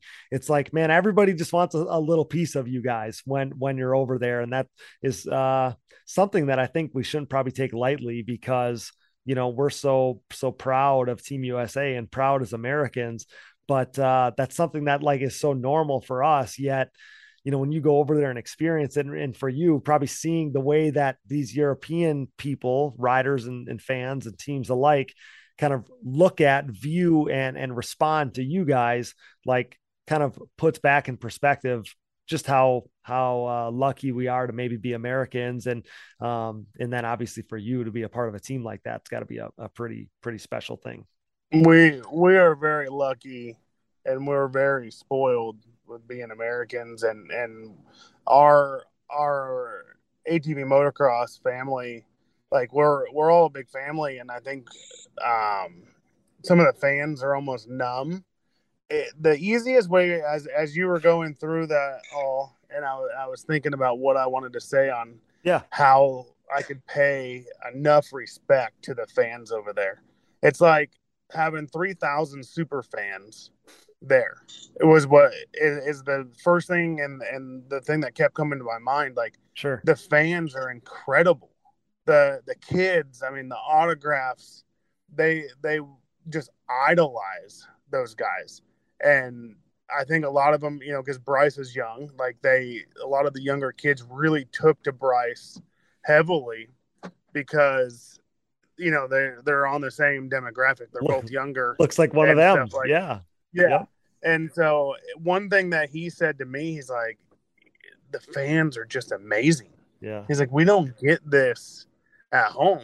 Like, but Casey, so we touched on this. We touched on this a little bit, but right, like these guys are so accessible here, so you don't get that big pump. So I think that's got to play a role. Like, our fans and our people that are at the races are almost numb to our top professionals because it's just Chad, it's just Joel, it's they're just normal guys. They're not these iconic superstars that they are over there. And the other riders, I mean, we're swapping hoodies with other teams and team shirts with other teams, like with other mechanics and riders, and the riders are swapping jerseys with each other, like, because we're just as big of fans of them as they are of ours. And so to get to meet Mark McLaren, like obviously we got to meet him over here, and we're spoiled because we have Patrick Chiarini, and Patrick come over after the race, and obviously I talked to him throughout the weekend, and because I work with him obviously on the suspension side, so I had to visit him in the mechanics area just like I would in the States. So some things don't change, but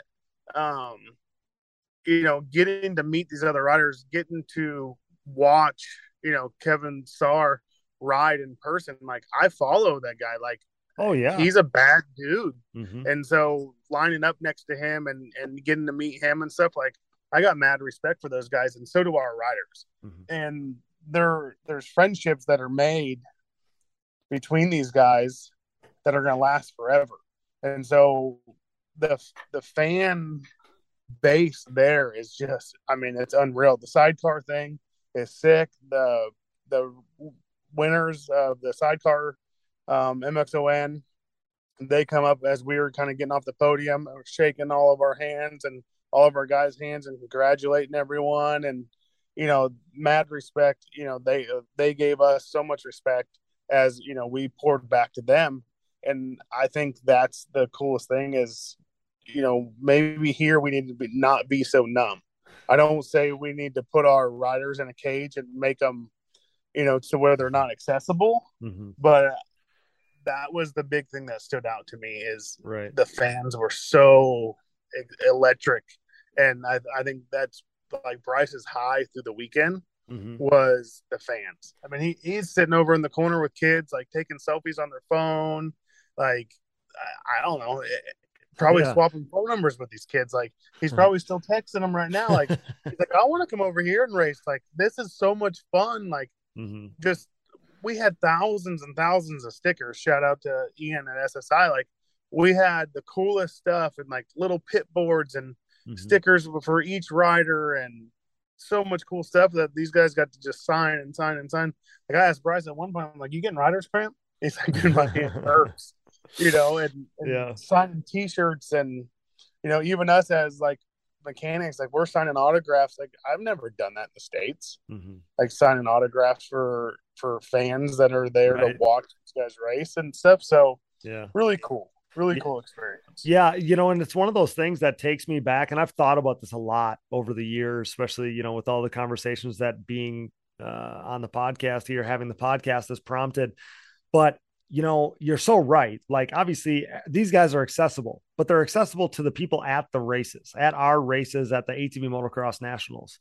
So that crew that's at all these races, like you have most everybody's got at least some kind of connection or friendship with the guy in the pro class or whatever. As a kid, and times were different and maybe they were viewed differently because there was more factory teams and all those things. But as a kid, like I got to go to one national a year or whatever. So when I would see Doug Gust or John Natale or Joe Bird or name everybody down the list, Corey Ellis, Dana Creech, like all these people. I mean, I've said it on the show before, but like, to me, it was like they were Ricky Carmichael or Michael Jordan or Brett Favre, like name whatever sport, like in my mind, they were absolutely no different. And there are people out there, whether they're stateside here in America or they're just not at the races, don't get to see their favorite pros at the races every weekend, or they're across the world. There's people out there that are just as hyped as I used to be to see Doug Gust, to see our guys now. And I often think that I'm like, man, like, the people that get to spend every weekend at the ATV Motocross Nationals are spoiled, because there are people out there, and I was one of those kids that would cry because like it didn't make sense to me that all these other people got to go to all the races and we got to go to one a year kind of things. Like, I just wanted to see my favorite riders so badly. So yeah, that is cool. Kind of just tying that up. Like, that is such a special thing to see, to see the way that our guys are embraced over there. So Team USA actually ends up, despite that DNF early, they end up notching the perfect score with 3 firsts and 2 seconds. That's the perfect score, with Joel Hetrick going 1-1, Bryce going 1-2, Chad going a drop 2. So that was the perfect score there, which was achieved despite that early DNF, which was a hurdle to get over. Ireland, the defending champs, we talked about them a little bit. They came home with 2nd overall this year, and the French team finished 3rd. So awesome stuff. Great job by all of those guys. Did any of the European riders stand out to you, Casey, at all? We talked about Kevin Saar, obviously. We talked about Mark McLaren and Patrick Chiarini. The one guy that we did touch on a little bit earlier, and he's the one that flashed to me. If somebody was to say to me, which guy impressed you the most, and he may be the answer for just about everybody, but that Randy Neveu from Belgium, I believe. So 2-3 he went on the weekend. He's the one that won the qualifying race against Bryce. So to win the qualifying race, finish 2nd to Bryce in one moto, finish 3rd in the other one on Sunday. He only got beat by Americans. that was pretty darn impressive by him. And he's a guy that we touched on a little bit coming into the race on the preview show, but he's the guy that popped to me. And like you said, how cool would it be to see him come here to the States? I think that he's a guy that would integrate right into our series really nicely. So maybe we need to get Randy Naveau over here and racing here in America a little bit. Yeah, he rode awesome. And that's who stands out to me the most. I mean, his speed was really good. His starts were excellent.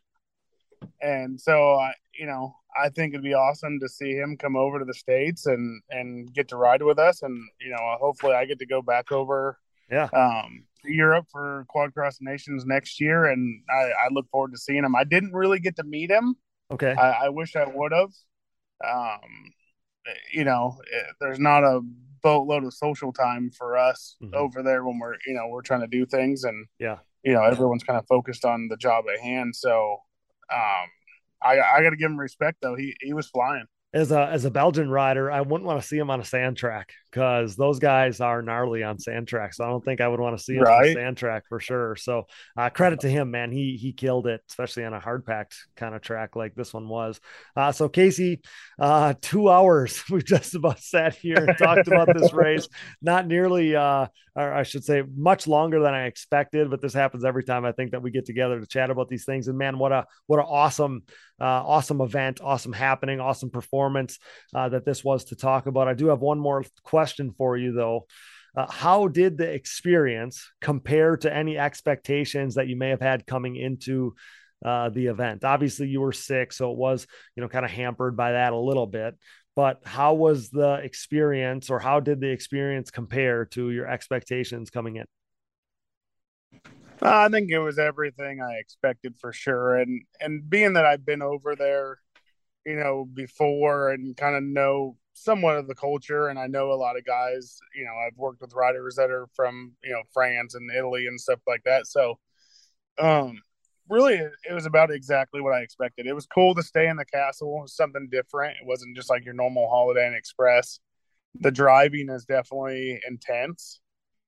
I could definitely reiterate on that one just because like the roads are so narrow and stuff like that. But overall, I mean, I am so happy that I went, and it's a experience of a lifetime. If I never get to go again, at least I can say I got to go. I got to experience it, and I got to experience at the top level.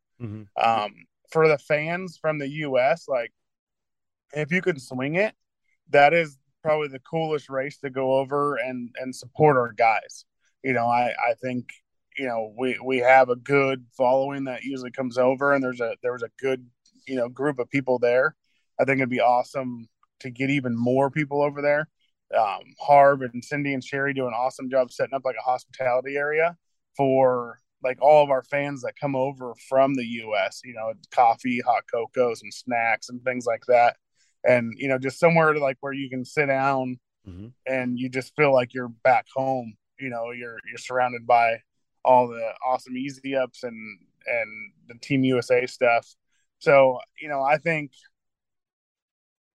a message that I would like to put out there, I guess, is I would like to see even more of our stateside fans come over and get the experience. One, you get to experience Europe.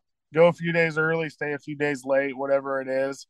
Come experience the race, get to see our guys in all the glory and representing our country, and get another experience with your family. And we talk so much about ATV racing and what it really means, and it's all experiences with your family.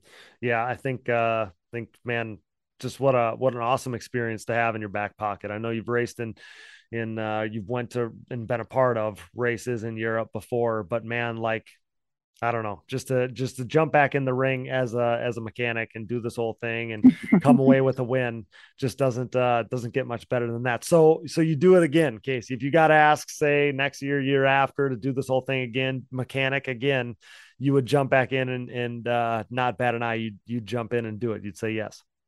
If you would have asked me Monday morning if I'd go back and do it again, I probably would have told you no. But absolutely, I would do it until I was 90 years old. I mean, any chance that I ever have to represent this country and represent the sport that we love and has brought me so much joy. Yeah. At that level, or at any level, in all honesty. But really it's to get to wear these colors and to go over there and represent and work with a professional crew like that. That's a no-brainer. Yeah. Well, we love to hear it. There's no better way to end it than that, Casey. Casey, just want to congratulate you again on a monumental achievement. Awesome thing for you to be a part of. Awesome to hear about it all here. Huge win for you to add to your long and lengthy resume, which is pretty impressive. And like I said, it's so awesome to sit here and hear about this, hear kind of some behind the scenes stuff and how it was all navigated and what all goes into it and what everybody was dealing with, all those things. I just want to thank you for your time and willingness to join us so much. This has been such a blast, such a fun time to chat about all of this, something I've looked forward to for months at this point. As soon as we heard that you were going to be a part of this as wrenching for Bryce, it just seemed like the perfect opportunity for us to kind of pull back the curtains and hear about it all. And man, to have you just share everything that happened, man, iconic event. Awesome to hear about it all. Can't thank you enough for all that. And again, I just want to congratulate you. And man, shoot, like again, here we are 2 hours later. Seems like it was 10 minutes realistically, but man, just can't thank you enough for all your time and for doing this one more time. It's man, it's been a pleasure. I appreciate it, Cody. And anytime story time is always good for me. I feel like we barely even scratched the surface on a lot of things, but I do want to again thank Bryce, for choosing me to go over there. As an honor. The Ford family and everybody, thank you so much for trusting me with your child, your baby, your young adult, young man now, and everyone that helped over there at, Jim for an awesome experience because he didn't do much the entire time we were there, but, Michael just for, cool, a good experience. I haven't got to hang out with Michael much. So, it was awesome to get to actually learn a little bit more about him and become friends. I think it's a lifelong bond that we're going to get. Baldwin and Harv, those guys are the guys that are putting the work in behind the scenes and really making this thing happen. So thank you guys. And JB for being JB. Love that guy. And David Eller, the hospitality. When I got sick of driving back and forth, he let me ride in his car with him. Even when I was feeling under the weather, he still welcomed me into his car with him and never even batted an eye at it. So, it's a huge team group that goes into it and everyone that was involved. Thank you guys, Sherry and Cindy, for keeping us in line mainly. But I appreciate it, Cody. I won't drag this thing out anymore. Anytime you need me on the show, I'm more than happy. We appreciate it so much, Casey. And again, like you said, I mean, we're going to echo the sentiment that you just had. Thank you to everybody that pulls this thing together. As American ATV motocross fans, we're so proud of our guys, so proud of everybody, including you, Casey, and everybody that you mentioned for putting this thing together and representing us the way that you guys do. It's an amazing thing for us as ATV motocross fans here from America. So yeah, thanks to everybody involved. Credit to everybody involved. Thank you so much for your time, Casey. Now, why don't you go enjoy the off season a little bit, Casey? Maybe enjoy yourself a little bit because you've been on this crazy run now for a little while. Yeah. Next agenda is a vacation in Cancun for my boy Tim Detling's wedding. So yes. We're gearing up for that. So that'll be the first time that we ever really have been on a vacation. So I'm more than ready and more than excited about that. Yeah, you deserve it, Casey. Well, congrats again, and we'll see you soon. Thanks so much for your time. All right, thanks, Cody.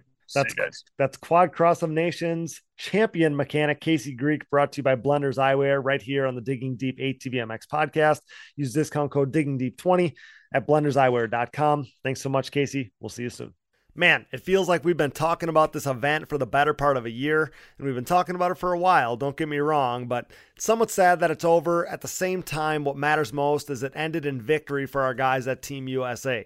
Thanks to producer Dallas Jansen, my brother, for all his hard work. Thanks to Brooke and AMA official Harv Whipple. Thanks to all of our donors. You know who you are. We appreciate you so much. Thanks to all of our partners, CST Tires. Go to shop.csttires.com today. Yamaha, thanks to Blue Crew. SSI Decals, DID Racing Chain, Namura Technologies, Bronco ATV and UTV Components, Impact Solutions, Launderville Steel Enterprises and Concrete Supply, the financial advice of the Haymara Financial Group, Forworks Carbon, DP Brakes, Factory 43, Integrated Financial Concepts and their Safe to Race and Safe to Ride insurance programs, Binky's Forever ATC Museum, Evans Waterless Power Sports Coolant, Walsh Racecraft, and Manscaped. Get 20% off and free shipping with code DIGGINGDEEP20 at manscaped.com. Also, one more note here, Blendzall, who you know we love those guys over there, ATV-friendly company, love Blendzall. Those guys were an official sponsor of Team USA at this year's victory at the Quad Cross of Nations. And as a proud sponsor of the team and in honor of that, Blendzall is offering 25% off to our audience by using code TEAMUSA at blendzall.com. So be sure to cash in on that. Thanks to those guys for wanting to help out the ATV motocross community. So support the brands that support our show, and don't forget to use those codes to save. You can find it all on our website, and be sure to click that Rocky Mountain ATVMC banner for all your gear and parts needs and to help us out.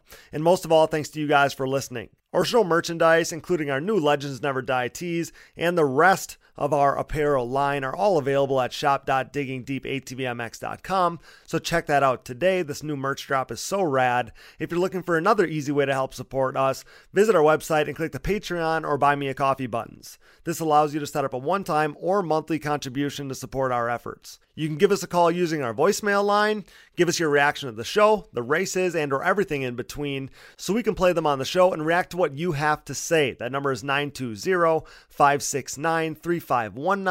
We want to hear from you, so give us a call, guys. Follow the show on social media, Digging Deep ATVMX Podcast, and myself, Cody Jansen, for additional content, coverage, and more fun stuff as we transition fully into the off season. You can find us on Apple Podcasts, Google Podcasts, Amazon Podcasts, Spotify, Stitcher, and more. Wherever you find podcasts, you'll find the Digging Deep ATVMX Podcast. All episodes, additional podcast providers, sponsor links and discount codes, show merchandise, fantasy info, and more can all be found on our website, diggingdeepatvmx.com, so check that out today.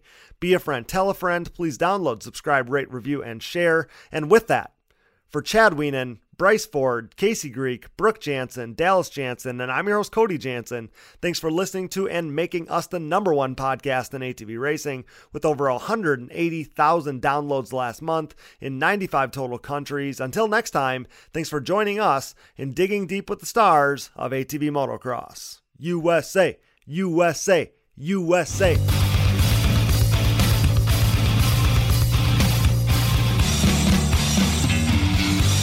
Things are crashing and burning here at the Digging Deep podcast, much like the Titanic.